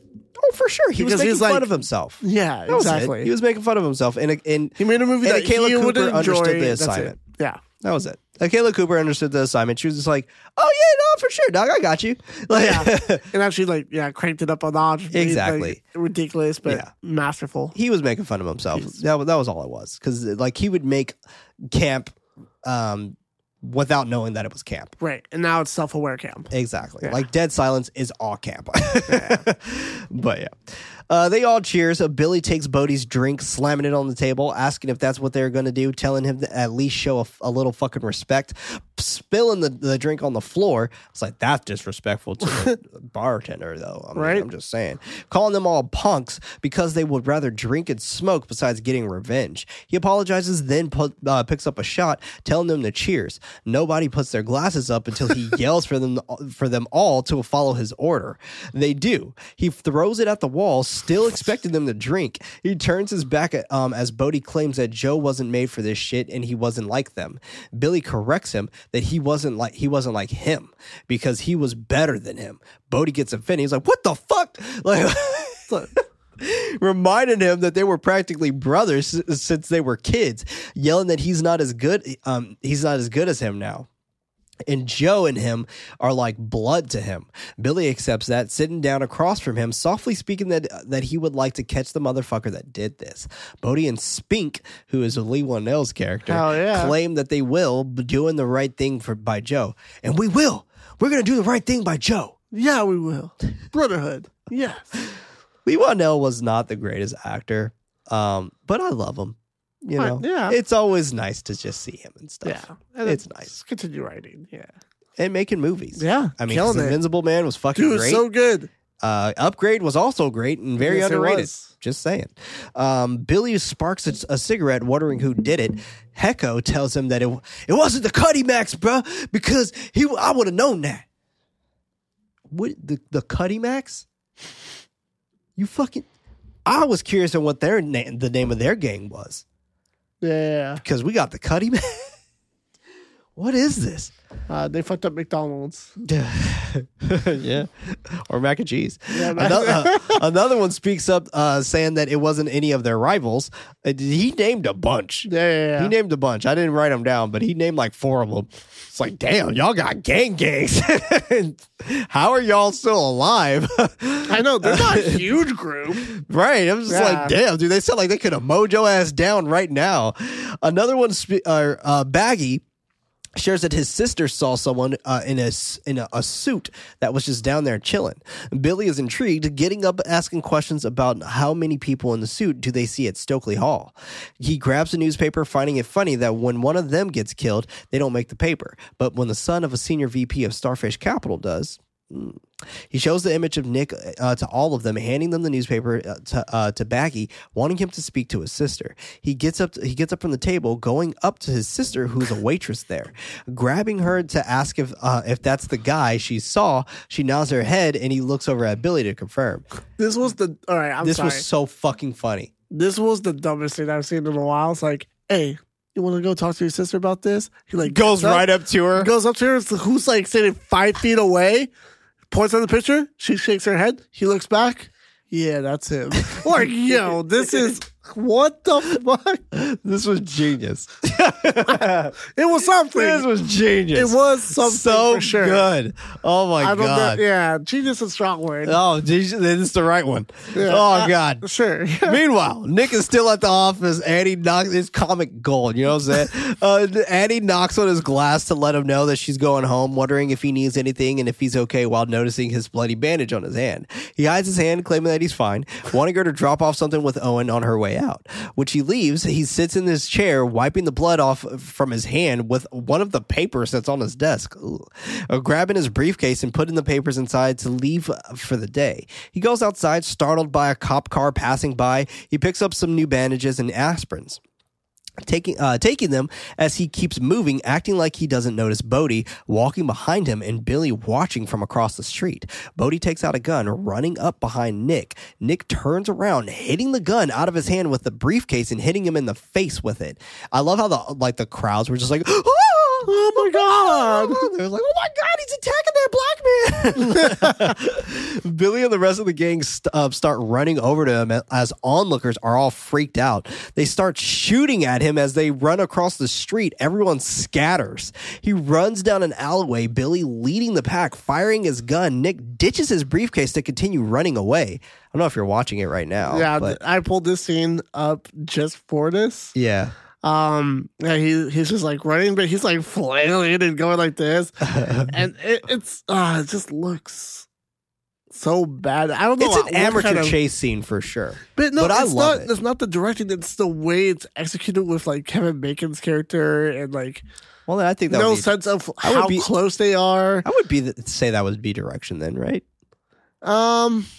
Yeah, it could be like part of the direction of it, but like because like their space is very close from what we could see, like their vantage point. Like they look like they're right behind him, like they can exactly. touch And then right when he ditches the suitcase, he runs. He around the corner. Turns around the corner. They're right behind him. Granted, yeah, they're still running. There. He just runs around another corner, and then he stays there at this open like parking lot area for like 1, 2, yeah, trying to like figure 4, out like where to go 5, next. 6, 7, 8, 9, 10, 11, 12 seconds till he makes the decision to run somewhere else. I'm sorry, if they're right behind you, 12 seconds is plenty of time they would catch caught up you. to you. They definitely would have caught you. But he's literally, and like I said, I do like his camera movements, but he's like looking around and like flipping his body. The camera's just like flipping with him. Yeah. It's like, this is a chaotic scene. He doesn't know where he wants to go. It's like, do you know where they are? I don't, but we're still here. And then he like runs through a fence that has a door. I'm like, well, you didn't see that door before? It's like, what is happening? And he just like randomly like falls into things and like bounces on. Dude, this is like pinball. And I was like, how is he not catching? He's jumping over things, runs into more things. This is great. This scene, I was like, dude, I don't like this movie. Yeah. For me, I was like, all he does is fall and tumble and fall into stuff, and they keep like behind him. Yeah, I mean, it is definitely an amateur. Even him trying to like walk into the door, it takes him a long time, and they're like right there, right? And he's still like tripping and falling, and like yeah. I would definitely admit that this is very amateur for sure. I still like it. I still love this chase scene. I find it just still intense enough for me, at least. But yes, I do agree that it is a very amateur. But I mean, he yells the directions. He's just like, "Where the fuck do I go? Where do I go to this area?" But, I mean, we'll talk about it in detail now. He hits a dead end, but thinks quickly, but not quickly, as Freddie pointed out, and pushes through a gate to continue running away from the gang, moving through another alley and falling over a pile of boxes. Billy fires another shot when they almost catch up to him, but misses. A restaurant worker comes out of the door, causing Nick to trip over him. He heads inside the building, closing the door and locking it from behind. He continues speeding through the kitchen, asking one of the workers where 1801 is. They break through the door as Nick yells for her to give him the directions. She points that it's through the corridor. He speeds through the door. Billy going up to the worker with the gun pointed at her, wanting to know where Nick went. She immediately points in the direction. He commands Hecko, Dog, and Spink to cut him off. They run in their designated directions as Nick continues moving through the boiler room, trying to find his way out. They continue searching for him as he moves up the set of stairs into the parking lot. He falls on a car, setting off the alarm, finding that to be a good idea as he starts setting off multiple car alarms as he runs through the lot. Climbing up to another section, setting off another alarm as he keeps moving upward. The gang so you're just like putting them in the direction where they I was like getting so pissed off, like, why are you doing the things you're doing? If anything, you want to like run all the way up and not let people know each level you're putting car alarms on. You're literally leaving breadcrumbs. Exactly what you're saying. That's pretty much it. The gang keeps moving as Billy directs Jamie to make it upstairs, not wanting to be made a fool. Billy keeps it moving, making it to the top of the parking lot, taking a moment to catch his breath. He ducks behind a car when he hears Jamie bursting through a door up there. Jamie searches for him underneath cars, passing Nick up. Nick understands that he now has to try and fight his way out of this, hopping over hopping over the side to follow him. He sneaks behind Jamie, waiting for his moment as he begins to approach. He signals his car by clicking the lock button, sounding the alarm. Jamie turns around to check it out, giving Nick the advantage to tackle him. He tackles Jamie down, multiple shots being fired in the air as they wrestle for the gun.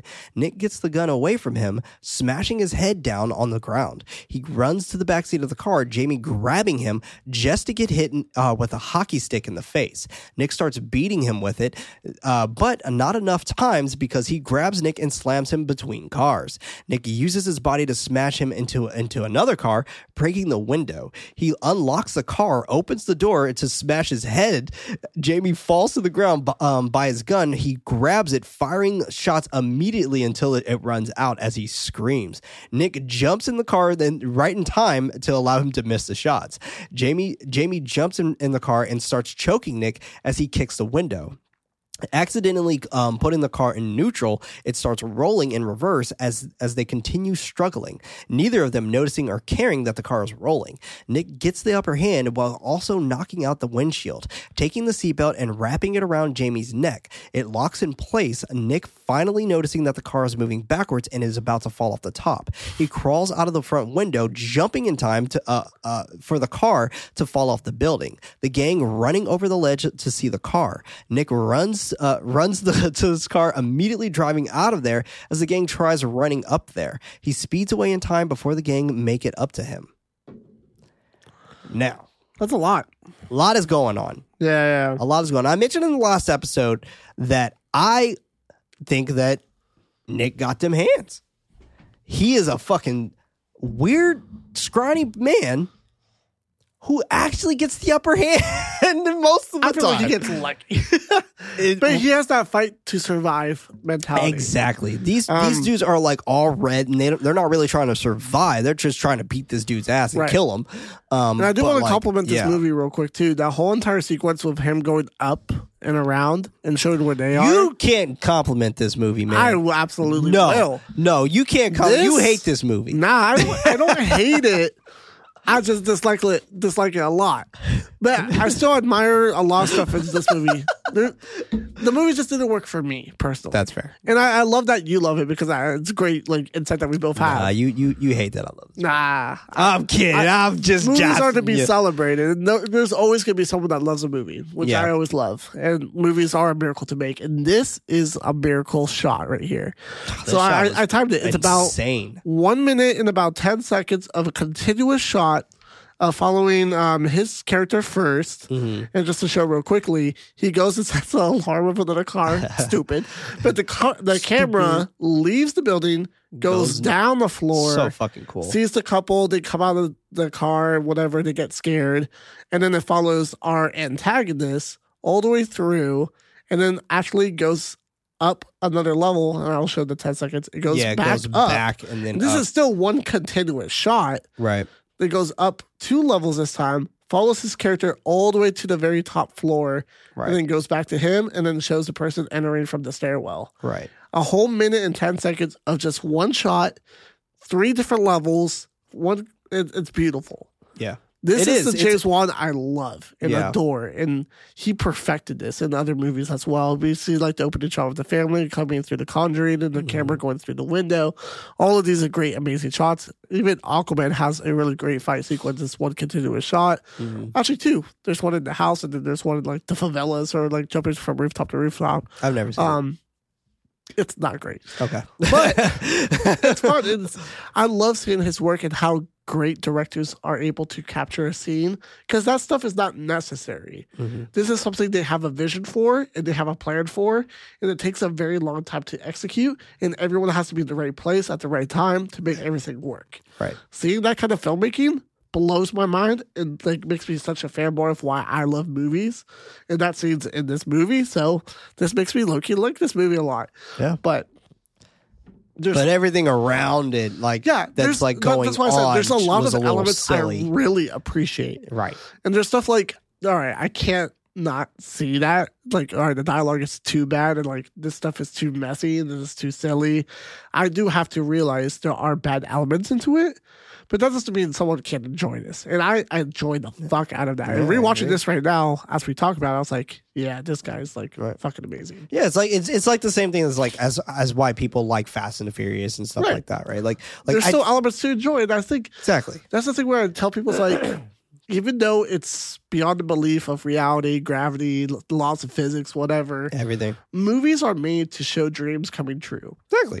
This is the possibility of we could create the unimaginable behind the camera into the post-production. It's magic. It's just magic. And that's the thing was let the creator be the creator and tell the story that they want to tell. Yeah. If it doesn't connect with you, awesome. Doesn't matter. It's not for you, but it's going to be for someone. Yeah, you could tell there is no such thing as a bad movie. Right. It could be just not for someone. Except for Birth of a Nation. That movie's fucking terrible and it sucks. And fair enough. Same thing with Soft and Quiet. Both of those movies can burn in hell.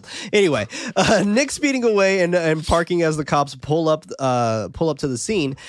He tries catching his breath. Noticing his mouth bleeding, his phone starts to ring. He picks it up and it's Helen. She can't find Luke. He wonders if she called his friends. Realizing where he might be, he tells her that he has to call her back so he can go get him.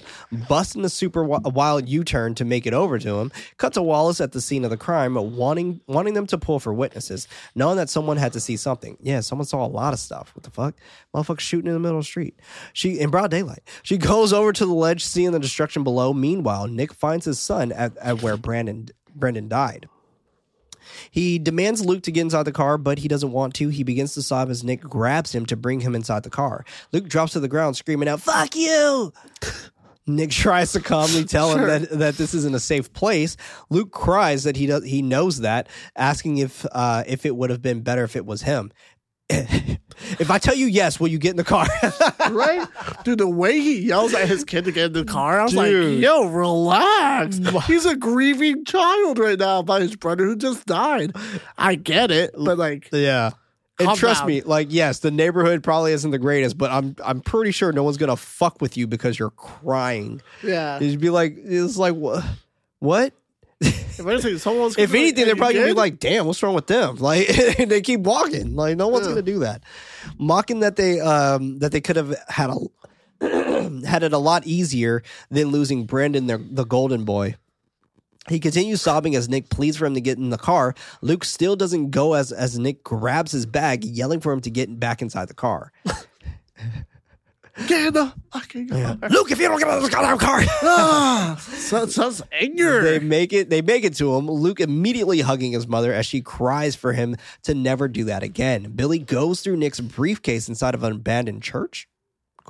As we find out later that it's a part of the mental asylum that they... Sure, probably the chapel there, sure. Right, because they go in there later. That's where the final scene is. Finding his wallet and pictures of his family. Bodhi comes into the room wondering if they are going to do this or not. Fade to Nick nervously back at work. Bodhi comes into an office building with a package. He pushes the elevator button. The security guard tells him that he needs to sign in. Bodhi ignores him as the guard repeats that he needs to sign in, pointing toward messages and drop-offs. He tells the guard that he needs to hand deliver this to Nicholas Hume. He's like, nah, I need to hand deliver this to Nicholas Hume. The guard comments that he can sign in and drop it off like everyone else. The elevator dings and Bodhi walks inside as the guard calls out reinforcements onto the 15th floor. Bodhi comes inside the office, calling for Nick, even having a chance to smack some papers out of some random dude's hands. This was so funny. This delivery scene is like, why did he do that? Get your papers out of my face. Fucking asshole. He continues calling as the rest of the office are scared as they watch. Nick comes out, Bodhi coming up to him, commenting about him having a nice office. Nick asks what he wants as the guards make it inside. He hands Nick the package, telling him that it's a gift of freedom. The guards grab him, asking Nick if he needs to be escorted out. Bodhi adding that he's free from wondering how he's going to die now, and he'll die alone. They drag him out as he continues talking about him eventually meeting his maker. Annie and Owen look over at Nick as he takes the package into his office. He unwraps it, revealing that it's his briefcase. He opens his wallet to see his family's faces on the photo crossed out. He sits down looking at it, noticing from the reflection that there's a number on the back. He flips it over and immediately calls the number. Billy picks up the phone and blows smoke into the receiver, and he picks up the phone inside the bar, right? Yeah. And Nick asks where he is. Billy sarcastically asks for a reward for finding his wallet. Nick yells for him to tell him where the fuck he is now. Billy switches it up. That Nick is on the end of is on his end of the sewer, saying who lives and who dies. And he's coming for his family. Nick threatens if he touches his family, then he'll cut out his guts like he did his friend. Billy chuckles that he wasn't his friend, but his brother. And now he's coming for the rest of his family, claiming that he bought them a death sentence. He hangs up the phone. Nick slams the phone down, cussing as the office looks at him. He frantically searches for things while trying to leave. Man, dude. Good back and forth. Protagonist versus antagonist. Good. He flipped the script on. It's like, haha, you want a revenge? My revenge story now, bitch. Factoids. And we got the title. Woo! Yeah, because they we actually don't get a title shot. Sentence. No, yeah. We don't get a title shot on this one. No. Yeah. Now I'm trying to think back. Like, did we get a title shot in Dead Silence and Saw? I'm just happy this was not his death sentence to his career. Oh, burn! shit. No, this is the longest time in this movie. It almost was. Oh. So this almost ended James Wan's career in some ways. And the only way mainly is because of the fact that this movie was just a huge bomb alongside Dead Silence. Dead Silence was also a bomb. And for them to come out in the same year, both bombing. And then he made billion-dollar franchises. So exactly. But for him to do that and come out with these two films that both bombed from two separate studios, mind you. Right. Because we had Universal Pictures for Dead Silence, and then we had Fox for this one. So both of these films bombed in the box office. And it was like almost, holy fuck, how is he going to come back from this? So he did. He came back from this by directing a short, which was Doggy Heaven. And he directed the short, and he was just like, okay, well, like, all right, nothing's going on. He did not have a film for 4 years, a full-length feature, until Blumhouse gave him a shot with Insidious. So Blumhouse gives everyone shots. So Blumhouse, if it weren't for Blumhouse doing that for him, James Wan's career would have sank. Damn. So without Blumhouse, he wouldn't have not had a comeback as he did. So yeah, thank you, Blumhouse. We can thank Blumhouse for that. Honestly, so they placed a real good bet on him because Yeah. Insidious made a bunch of money. Mm-hmm. Yeah, and it was at that point where they were just like, okay, all right, we can figure something else out. And then Warner Brothers came, and that's when they were like, hey, we like that ghost story you made. Can you do it again, but different? Up in the notch. It's like, sure, why not? And another franchise then was born. The Conjuring, and now he has three major horror franchises. Major horror franchises now. So, and then like, hey, you like cars? Do you like to be furious sometimes? $7 billion. So his two non-horror films, Aquaman and Furious 7, are both in the $1 billion club. yeah, and that's why but Warner Brothers is like, do whatever you want, make that silly film that you want to make. What is it called? Malignant? Sure, why not? Go ahead and make it. Do what you want. So that's why they allowed that. They gave you him that because we'll feed you. Right. Because what I truly think, obviously this isn't on the record, obviously what I'm about to say next, but like what I truly think, I think he was going to pass up on Aquaman 2. And I don't think they wanted him to. Like, you and that was they're like, what can we probably do to get you to stay here? Because if you think about it, at that point in time, he was making a movie almost every 2 years. Yeah. At that point, after The Conjuring. Because after The Conjuring, he immediately followed up with Insidious Chapter 2. Right? And Insidious Chapter 2 and The Conjuring both came out in the same year. Oh. Yes. I did not know that. So after he did that, 2 years later, that's when he stopped making horror films for a little while. And he made Fast and Furious 7. So it took him, I think, 3 years to make another horror film, which was The Conjuring 2, which came out in 2016. Right. After that, that's when he directed like a TV show. I think it was MacGyver. He directed an episode of MacGyver. And then he came out with Aquaman in 2018. And then 2021, Malignant. So another 3 years since then. Get Aquaman this year? I don't know. I think. But, and who's to say when, it's supposed to be this year. And who's to say with after that how long it's going to be for him to do it again? But based off of his history and his track record, it's usually about 3 years. Is 3 to 4 years. Every 3 to 4 years, we get a new horror film by James Wan. Interesting. Mm-hmm. So there you have it, everybody. If you didn't know, now you know. Now you know. Coming out in 3 years. And I love James Wan a lot, as you can probably hear. Very much a fan of James Wan. Calling for his wife, who's at work. That whole little spiel that I just did right there about James Wan and the little history intake. That's for those motherfuckers who give us those 1-star reviews saying that we don't do anything and besides just talking about the film. How dare you? How dare you? We talk about the director's past, all the time. Their camera movements, every day. The continuous shots, all the time. The history, every day. The composer, the composer. Yeah. So how bad this movie is? Yes. Just kidding. Yes. We talk about that so too. Fun too. We break it down. We break it down. We break it down. Break it down. Break it I'm about to do a backflip. Calling for his wife who's at work. She does it. Whoa, he did it. She doesn't answer right away. He repeats for her to pick up the phone while walking out of the office. She answers it. He frantically asks if she's okay and if Luke is at home. She claims that they are okay. He demands, Annie, are you okay? He demands for her to stay there until the police comes. She doesn't understand what's going on. He repeats for her to stay there. While waiting for the elevator, he calls for Wallace. He runs down a flight of stairs because the elevator's taking too long, shouting to Wallace that they are threatening to kill his family.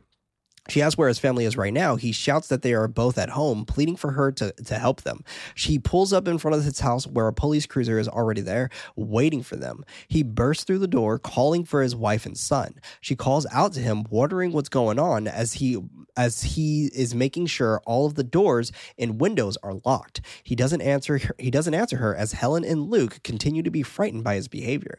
The doorbell rings. He cautiously opens it up to Wallace. She looks around the home, noticing the hockey hockey awards commenting about Nick's son being a hockey player. Do you not read the newspaper? He confirms she shares that the car will stay there tonight. But she finds it time for him to fess up to who did what to whom, questioning if he made war by killing some little asshole because he lives in the suburbs. He doesn't answer her. Helen wondering what she is saying. Nick whimpers that he didn't do anything wrong. Now, one of the reasons why I think she couldn't arrest him right then and there is because it's just a thought process of hers. Right. She doesn't have any evidence to really. She knows, but she can't prove it. Right, exactly. Yeah. She's just like, I know what you're doing. Yeah, you should stop now, but I know what you're doing, or I know what you did. Wallace wants to understand how he pissed Billy Darley this badly, or pissed off Billy Darley this badly.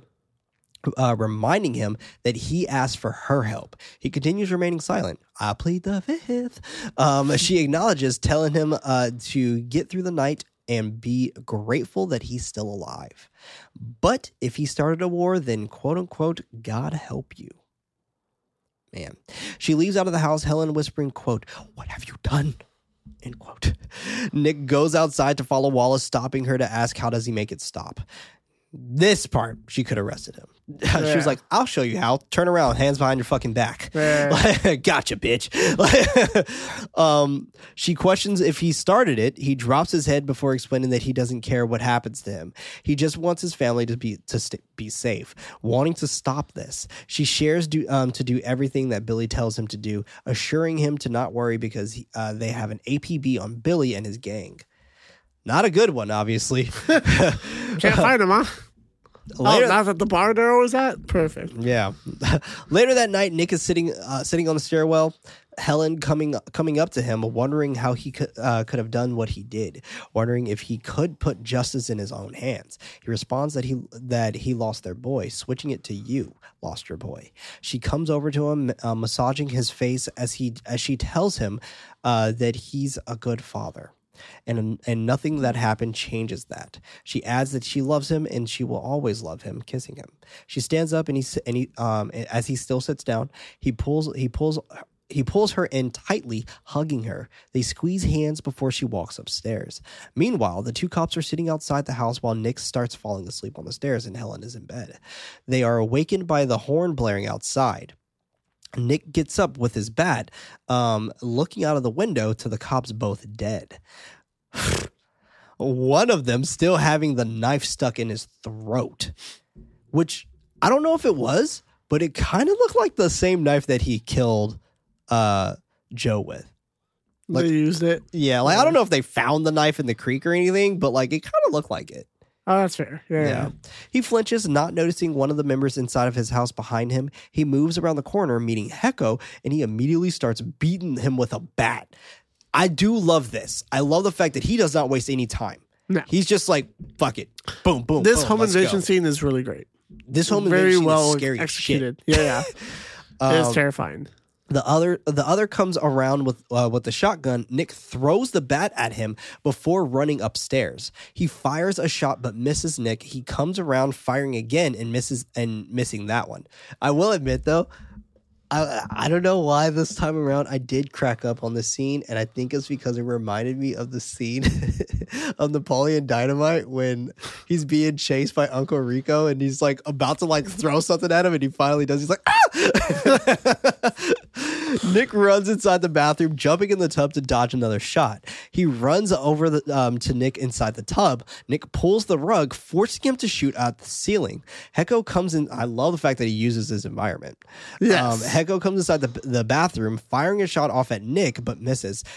Nick slams the door on the gun, forcing him to shoot his partner. Nick takes this opportunity to tackle him down the set of stairs. And tackle him he did. God damn. While trying to regain his composure, his family are being forced down the stairs. Luke and Helen scream as they are being dragged and thrown into the living room. Billy stands over them as Nick watches from the hallway. He takes out his gun and Nick runs over screaming no, trying to get to his family. Billy shoots Luke, then Helen, and lastly Nick, who falls in the middle of his wife and son. The gang roll out, leaving the Humes on the floor. Unfortunately, Nick is still alive. Cut to a Saw-like transition of Nick waking up in the hospital, absolutely feral, as he screams for Helen and Luke. The doctors and nurses work to quickly subdue him as he fades back out. I do like that Saw-like transition, though. That shit's great. I wish he brought those back. That's fair. He might. Yeah, maybe. For Aquaman 2. I'll probably watch it if he did that. But who knows? Who knows? Anyway, though, to go back to what you said about this particular scene being a really good scene, I agree. I agree that this scene is brutal. You can feel the impact of every shot. The shotgun looks vicious and like tears holes through the walls, and things progress really quickly. You can see him struggling, and you see the family freaking out, and then it just ends. Yeah. And they just end that family. Yeah. Like nothing. They're like, we came in, we did our job, we're out. Yeah. And then we leave straight to the hospital scene. It's like, yeah, it works. It's effective. It's really well done. Yeah, I agree. Yeah. It really sets up of what's going to happen next. Yeah. So yeah, he wakes up later. This time more calmly. He asks the nurse if she can turn the beeping off. She jokes, asking if he's referring to the monitor or his heart, smiling as she'll ask the doctor. It's like he's looking at her like, do I look like I'm fucking joking? Like, turn off the beeping. Like, she leaves out past Wallace standing in the doorway. She tells him that that this stops right now, claiming that he's been giving a second chance. Letting him know that the officer out there is protecting him from himself.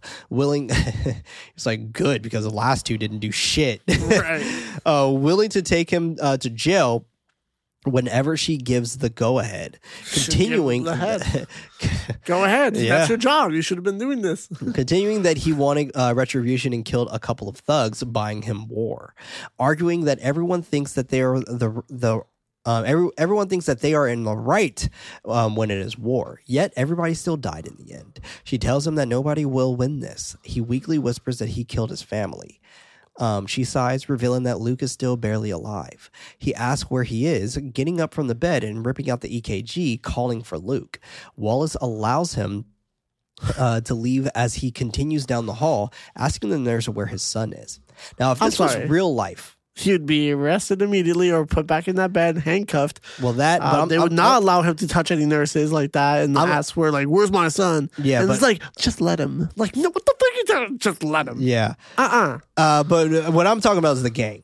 Now, okay, the gang, that too. The fact that they killed two cops, they would have been fucking on them, dude. Yeah. It would have been a manhunt by the whole wherever this town is, like PD. Yeah. I don't know what town this is, but whatever this town is, the whole police department would be on their ass. All the police departments around that area. Yes. On their ass. She demands for him to get back in bed. He shakes her, demanding to see his son. That's enough for her. She shares the room number, and he heads in that direction. Like, all right, crazy guy. The doctor tries to stop him, that they are taking care of his son, Wallace allowing him to pass through. He finds Luke in a coma and a head injury, wondering if he will ever wake up. That doctor isn't able to say at this moment. Nick tells Wallace that the equation was never going to balance, and sometimes it is just chaos. What? He asks for a minute alone with Luke. She sighs, allowing it, and closing the door, letting him know that they will be waiting. He sits next to Luke, holding his hand, wondering if he can hear him, wanting him to move his finger if he can. He explains that he possibly didn't care about him as much as he did Brandon. But when Helen and him had Brandon, he was like a miracle kid, knowing exactly what to expect. But when Luke came along, he kind of expected to have another Brendan, but he wasn't. He was much more like his mother, stubborn and too much passion. Like, is this a bad thing? Yeah, no. So you're saying, like, yeah, we loved the golden child. You were not it, but we still liked what we got. It's like, you're still cool. He kind of admits, like, yeah, he was the golden child. You were not it. We were surprised by that. We thought we were going to get another golden child. We got you. You're cool too. This movie was written like someone never had kids. Yeah. You know what I'm saying? Like, this person didn't have kids and they didn't have siblings. Like, that was like the main thing. So you're telling your dying child, it's like, yeah, you were not the golden child. Who wrote this movie? Ian Mackenzie Jeffers wrote the screenplay. Okay. What else did he do? And Brian Garfield did the actual novel. Right. So the guy who did the screenplay, Ian Mackenzie Jeffers. The one I see that's the most recognizable is The Grey with Liam Neeson. Oh, he had the Neesons? Okay. The Grey was cool. The Grey was dope. It Grey was dope. Yeah. Grey was dope. Okay, Yeah. I like that. Yeah. Okay, he came back. Wolfpack. Oh, that was pretty good. But yeah, I like that he came back. Okay. But the dialogue in this was Yeah. goddamn not great. I will admit that. He cries that Helen meant the world to him, and so does he. Wanting him, y'all both were stubborn and had too much passion, but I loved y'all about it. Wanting him to know that he loves him and their family so much. He apologizes that he wasn't a better father and he couldn't protect them. He kisses Luke's head as he sobs. He stops crying as he looks and like immediately, like he's like, it's gone. And I think he does this in a way where it was like, I need to get rid of every emotion right now so I can make sure to do what I'm about to do next. But he stops crying as he looks off in the distance with just pure vengeance in his eyes. Wallace looks inside the room's tiny window, noticing that Nick is no longer inside. She goes inside the room and the window in the bathroom is open. She cusses to herself. Before noticing that Luke is moving, she demands and yells for a doctor to get in there. Can I get a doctor in here? And they get in there and he's like, it's like, great. So he moved a finger. Yeah. Awesome. He's still in a coma.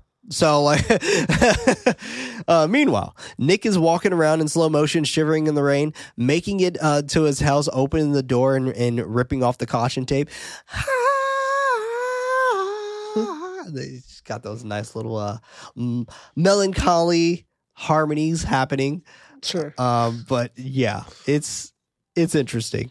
It's just to bring that level of melancholy to it. I think that's all it really truly is. But this is in all of them, right? Like this is in Saw, this is in Dead Silence, this is in this. So like this is something that just carried on inside of those three main James Wan horror films. So yeah, it's mainly the end tone that carries on, not these like not the harmony. It's the doom, like it's mainly that portion that actually carries on to the rest of the films. The rest, yeah. So anyway, he looks at the site of where his wife was slain. He goes inside the kitchen, changing his bandage and clothes, calling Owen to check a number for him. Cut to him at the bank, taking out the rest of the money that he had inside of his accounts. Afterwards, he gets back into his car, popping some more painkillers, wincing at the pain from his mouth. Owen calls Nick back, letting him know that it is from a bar called the Four Roses. He asks Nick what's going on or if he needs him to call someone. Nick tells him goodbye and hangs up the phone. Nick shows up at the bar, walking past the patrons, and goes up to the bartender, asking for the whereabouts of Billy or his friends. The bartender tells him in Spanish that he doesn't fucking speak English. Nick takes out a wad of cash. The bartender repeats that he doesn't speak English in Spanish, questioning if he's got it now, laughing as he speaks to someone else at the end of the bar in Spanish. Nick speaks in Spanish that, quote, maybe I chop off that piece of shit of... excuse me. Let me redo that. Nick speaks in Spanish that, quote, maybe I chop off that piece of shit head you call a head and send it to your mother. She'd recognize you, but I doubt it, boss, end quote. And that's one thing he kept calling him. He kept calling him boss. He was like, Jefe. Yeah. This is what Freddie calls me. The bartender tells him fuck you. Nick slams his head on the table. The patrons tells him to break it up, but Nick just punches him with his left hand, knocking him straight on his ass, demanding the bartender to tell him where Billy is as he punches him in the face. The bartender, I love how everyone's just allowing it. The bartender yells that he doesn't want Billy. Nick takes out more cash, grunting that he has business with him. The bartender agrees that if he lets him go. He takes a wad of cash and reveals that Hecko is on 113 up the block, slapping his arm that he usually is hooking up around dinner time. Nick then asks about where he can buy some guns. Nick meets up with Bones as he's counting some money. Without looking up, Bones asks if he can help him. He tells Bones that he came there from the Four Roses. Bones stands up. In an intimidating tone, guesses that he's far from home. Nick opens up the bag full of money. That's good enough for Bones, not allowing him to smell fear on him. That being for the enemy, fear and bullets. He opens up his secret chamber full of guns and ammo. His chamber of secrets. Taking gun after gun, talking them all up, that any of them are bound to make them feel better about whatever is bothering him. He's a good salesman. He had good lines. Oh yeah, John Goodman as Bones was fantastic. Yeah, I think it's probably his performance. To be honest, I feel like it could have come off corny if it was from someone else. Oh, for sure. But it's he knows how to deliver those lines with seriousness, but also playfulness. Hey, I'm a cool guy. I'm a gunslinger. What do you got? I got this. I got this. I got this. Yeah. So what are you looking for? You got some back pain? I got the rat medicine for you, baby. Don't worry about it. Okay. I'll take it. Nick inspects the guns out. Heavy. Seeing which one feels best in his hands. He asks about the double barrel. Bones grabs it and tosses it over to him. Nick, what if he was a bad catcher?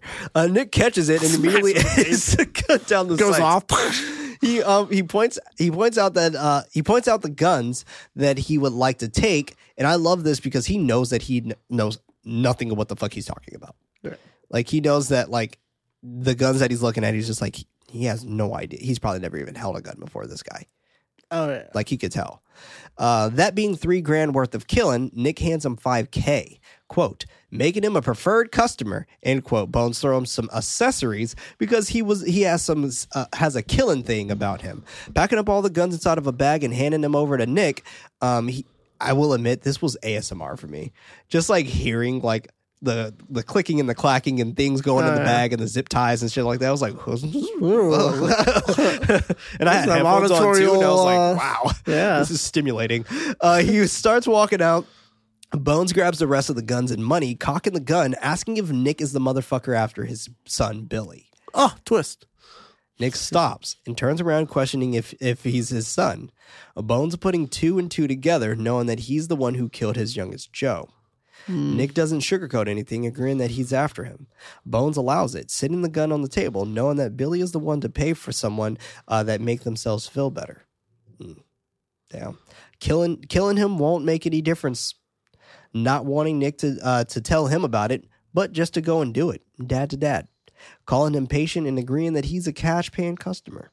But he will kill him if he asks where Billy is, telling him to go with God and a bag full of guns. That was the one corny line. I'm like, okay. Gotta have those 2001 go liners. with God. And with guns. Yeah. Okay. Gotta have those. I like the whole thing until then. And I was like, sure. That's cool. Yeah. John Goodman. Great guy. Maybe. Nick makes it back. Nick makes it. I don't know. Nick makes it back to his shed where he learns more about the guns and working his best to perfect them. He loads them up and learns how to cock them. He takes his bandage off his head and cuts the rest of his hair off while looking at himself in a broken shard from a mirror. It bothered me so much. I don't know why he did this. Not that he shaved his head, but never fully shaved his head, so he has patches of hair still on his head. I think that was all intentional. Yeah, it was to have this weird grungy look. Yeah, well, I think it was just to have him be unhinged. I just shave it all off. I don't know why Bottom's it's just imperfect. To shave it all off, please. But no. No, no, we're not going to do that. Montage to him bandaging himself, tending to his wounds, cutting his hair, and loading all the guns. Finally, he throws a black t-shirt and ties his hands with a red bandana, going into Britain's stuff to pull out his leather jacket. Before leaving out of the shed, he loads up the double barrel and he's on his way. He cuts to him going to the project building. He goes inside looking for 113. He finds it. He's about to knock, but stops himself, hearing Heko laughing inside with a woman. He shoots through the door. Heko and the woman get startled, quickly sobering up. He doesn't know if it's Nick right away, claiming that they fucking killed him. They look at the gun on the table. Nick shoots the table, causing Heko to flinch. This is the first time he shot a gun. Yeah. And I love that you can tell, because he's getting startled by his own shots. Nick runs over to him, taking out another gun and demanding the woman to get out of there. He steps on Hecko's hand, putting the gun to his cheek, asking where Billy is. He doesn't tell Nick. He gets hit in the face with a gun and dragged to the couch, complaining about him busting his tooth as Nick yells for him to tell him where Billy is. He gargles that he's at the office. Nick needs more details on what that is. Hecko reveals that it's an abandoned mental hospital sharing the location. Nick tells him to call Billy, throwing his phone to his chest. Billy finishes a sale when Hecko calls him up. He answers the phone, calling him a sandbagging son of a bitch, and this is the second time of this week that he had to cover for his ass, end quote. Hecko screams out to Billy that the fucker didn't die. Billy doesn't understand what he's talking about. Hecko tells him that Nick says that he's sentenced. Billy responds with, so what? Nick responds, so this, motherfucker. Before blowing Hecko's head right off, Billy flinches from hearing the gunshot in the phone. Bones drives up to him, asking him what they are up to that night. Or tonight. Billy demands him to get off of him. Bones sharing that he had to tell Nick that he gets to have him just so he can get off his back, shouting as he asks if he thinks that he enjoys that, adding that he doesn't get that. He cares what happens to him because it can hurt him. Asking him if he needs any more fucking instructions, Billy responds by shooting him in the eye, telling him no. Thanks, and I'm taking the car. Fuck yeah. Fuck yeah. Fuck yeah. Why not? Yeah, fuck yeah. Hell We're here. yeah. We're here. Third act, baby. Third act. Ugh. It almost feels like a different movie. It is. Like, this feels like John Wick. Yeah. Like, this was great. Nick grabs Hecko's keys and leaves out of the apartment, taking his car to the next spot. Spink sparks a cigarette before hopping on in the van. Nick waits outside the gates, flooring it through, gunning straight to Spink's van. He notices trying to grab his gun, but Nick hits him and fucking slices that car like metallic butter. Yeah, it just splits in half. I'm like, okay. Why not? Sure, why not? Yeah. Why the fuck not? You know what I'm saying? He's done crazier shit in Fast 7. At least Michael Bay or Furious 7. Like, explosions didn't happen, which is great. Yeah, no, nothing happened. It just split in half. Yeah, it was like a knife. That car was a knife. And it still worked. The car still worked after that. He gets out and heads inside the building, searching for his next victim. He hears someone shouting out upstairs and heads up there with his gun already cocked. They yell for Dog to find him and get him. He runs out straight to a gunshot to his leg, ripping it off before getting shot in the chest and sent flying backwards. They start firing at Nick as he hides and reloads. Once they are all out of bullets and turn back around to reload, it's Nick's turn. He shoots all the chemicals in the glasses behind them. The gang members scream in pain as acid spills onto him. Nick reloads the guns, hunting, wailing toward him as the member grabs another pump-action shotgun. Nick fires at him, but misses as he claims that he's going to kill Nick. He follows the member into another room as he tries escaping out of the window, but he can't get it open. Nick catches him, helping him out by blasting him through the window instead. He continues his hunt, about to go through a door, but he's stopped in his tracks when someone fires at the doorway. He gets behind the wall, grabbing out his handgun, coming out and firing for cover as he moves to the stairs. They chase after him, Bodhi yelling for them to not allow him to get away. They shoot at him, going up the stairs, but misses. He fires back at them, hitting another one. While reloading his gun, they look up through the hole in the railing. Nick immediately looks over the edge and fires back down. Wooden shrapnel propels in one of the gang members' face as he screams in pain. Meanwhile, Billy makes it there and heads inside. Nick makes it upstairs where, quote-unquote, welcome to hell is spray painted on the door. He moves around, hiding behind the wall and reloading his gun as he keeps moving. Bodhi and the other member make it up there, Bodhi commanding him to go in a different direction. They cautiously search for him as the light flickers overhead. Nick methodically methodically walks around the room as one of them says that he's going to die in here. Billy is inside finding his crew in literal pieces downstairs. Back upstairs, they continue moving in search for each other. Nick steps on the shard of glass, revealing his location behind a wall. The member turns around to fire at the wall, but Nick sees his shadow on the wall behind him. Why not? Sure. Why the fuck not? Because like his shadow would go through that wall to a different wall. It was technically at a door, and the light fixture was pointed at him, but I still say like bullshit. But why the fuck not? 100% bullshit. Why the fuck not? You know but what I'm this saying? shot, this kill was great. This kill's amazing. We wouldn't have gotten this kill if it weren't for that. And the camera like zooms into the hole So where he fucking shot cool. through and stuff like that too. It's almost Giallo-like. The way that works. He ducks right in time, firing twice as he is kneeled down, connecting his shots through the wall. So fucking, let's do it. Let's fucking get it. Let's just go nuts. He throws his gun on the ground as Billy makes his way up there. Nick enters inside the chapel.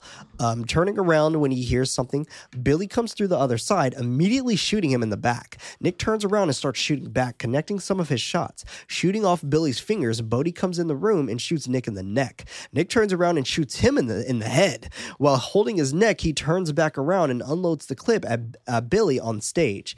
He sits down on the pew, dropping his gun and holding his neck. Billy continues firing, but misses his shots sitting next to Nick. He exhales from his wounds while he looks at Nick, groaning that he looks just like them. Tears fall from his eyes as he says for him to look what he made Nick. Nick pulls out his last gun, placing it on his lap as they look at each other, cocking the hammer back, asking Billy if he's ready. I fucking love that line. Yeah. That closing line for me was just like icing on the cake from this whole fucking third act fiasco. Yeah. For me, I was just like, God, it's like, are you ready damn. to end this? Fuck, dude. Like that line, I was like, that was perfect. That was the bow I needed. He looks down, exhaling and accepting his fate. Cut to Nick stumbling out of the operation house in the morning. He pulls up to his house, parking on the lawn as the cops pull up. He sits on his couch, watching his family's home videos and allowing his wounds to consume him. Wallace comes inside the house. Excuse me. With her gun drawn, she notices him sitting on the couch. She tells him that his son started moving, and she thinks he's going to pull through. He looks up at her before turning his attention back at the home video of his family to grieve one last time before maybe dying. We don't know, because then credits. Man, this movie's fun, man. Like I have a lot of fun with this movie, and you know, I think if someone wants to be a James Wan completionist, definitely add this one to your list. Oh, for sure. For sure. Like just to say that you watched them. There's a lot to enjoy in it. Yeah, for sure. Yeah. I agree. You know, because at this point, James Wan has directed 15 projects, and you know, that's a lot. It's a good amount. Yeah. In 20 years, that's huge. That's pretty great. You know, so more than that, I think it was like 23 years now, if we're including Stygian, however you pronounce that name. But if you're including that, you know, that's 23 years. But Saw is the short for Saw is 2003, but Saw came out in 2004. But Saw will be 20 years old in like next year. So that's crazy. You know, it's wild.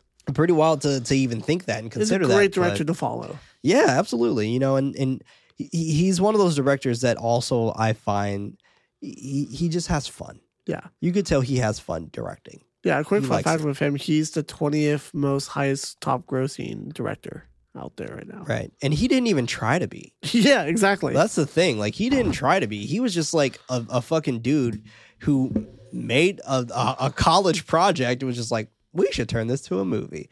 They got funding. They did it. It was a fucking smash hit, so they made a franchise. Yeah, Boom. For real. He made 3 accidental franchises. 3. The Conjuring, Saw, and Insidious. Yeah. I don't think he intended any of those to be franchises. And I'm sure he's producing all of them, too. Oh, yeah. Or the majority of them. I mean, because they're all by Atomic. Yeah. So, you know. Like, they made Saw with only $1.2 million. That's it. Yeah. And grossed worldwide $103 million. Yeah. Goddamn, 100% of your return, or 100. Wait, whatever the math. 100 times your budget. Yeah. That's crazy. The return was wild on that shit, man. Yeah. Return was wild. But yeah, I would love to talk to him one day. I'm sure we will. Do it. Like, you know, like he seems like he would be a lot of fun to just chat with about movies and just nerd the fuck out. Oh, for sure. He just seems like he would just be so much fun to nerd out with. Anyway, I have a few movie facts, I think, for this. Few movie facts, I think. As we mentioned earlier, based on the book Death Sentence, which it was actually Death Wish, the direct sequel to the novel to Death Wish, which in itself was made into a movie, Death Wish, in 1974, starring Charles Bronson. The 1974 version spawned 4 sequels, none of which were influenced by the novel series. The author Brian Garfield was disliked and does not care for each of the sequels due to how it departs from his original character and themes in the book. Interesting. Despite the deviations from the novel, Brian Garfield was extremely happy with the film and praised it for understanding and making the central theme very clear. There you go. He liked it. Guess that helps. That was mainly it. The rest are kind of whatever. But let us know what you think about Death Sentence, because we definitely want to keep this conversation going. You can let us know either on our Discord, which is going to be inside of our show notes. Got a lot of fun in there. A lot of community vibes, you know what I'm saying? Yeah. So go ahead and join that if you want to talk more, just with some more fans of Nightlight and horror films in general. Or you can head over to our Twitter, and we could chat over there at Nightlight_pod. That's Night with a K.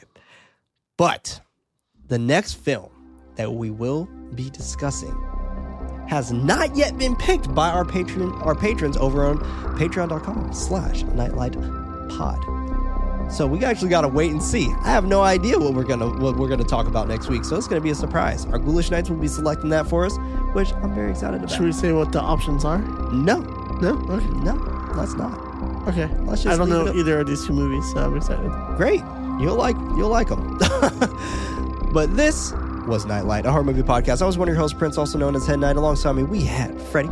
Always keeping it spoopy. Always and forever, also known as Nighty Night.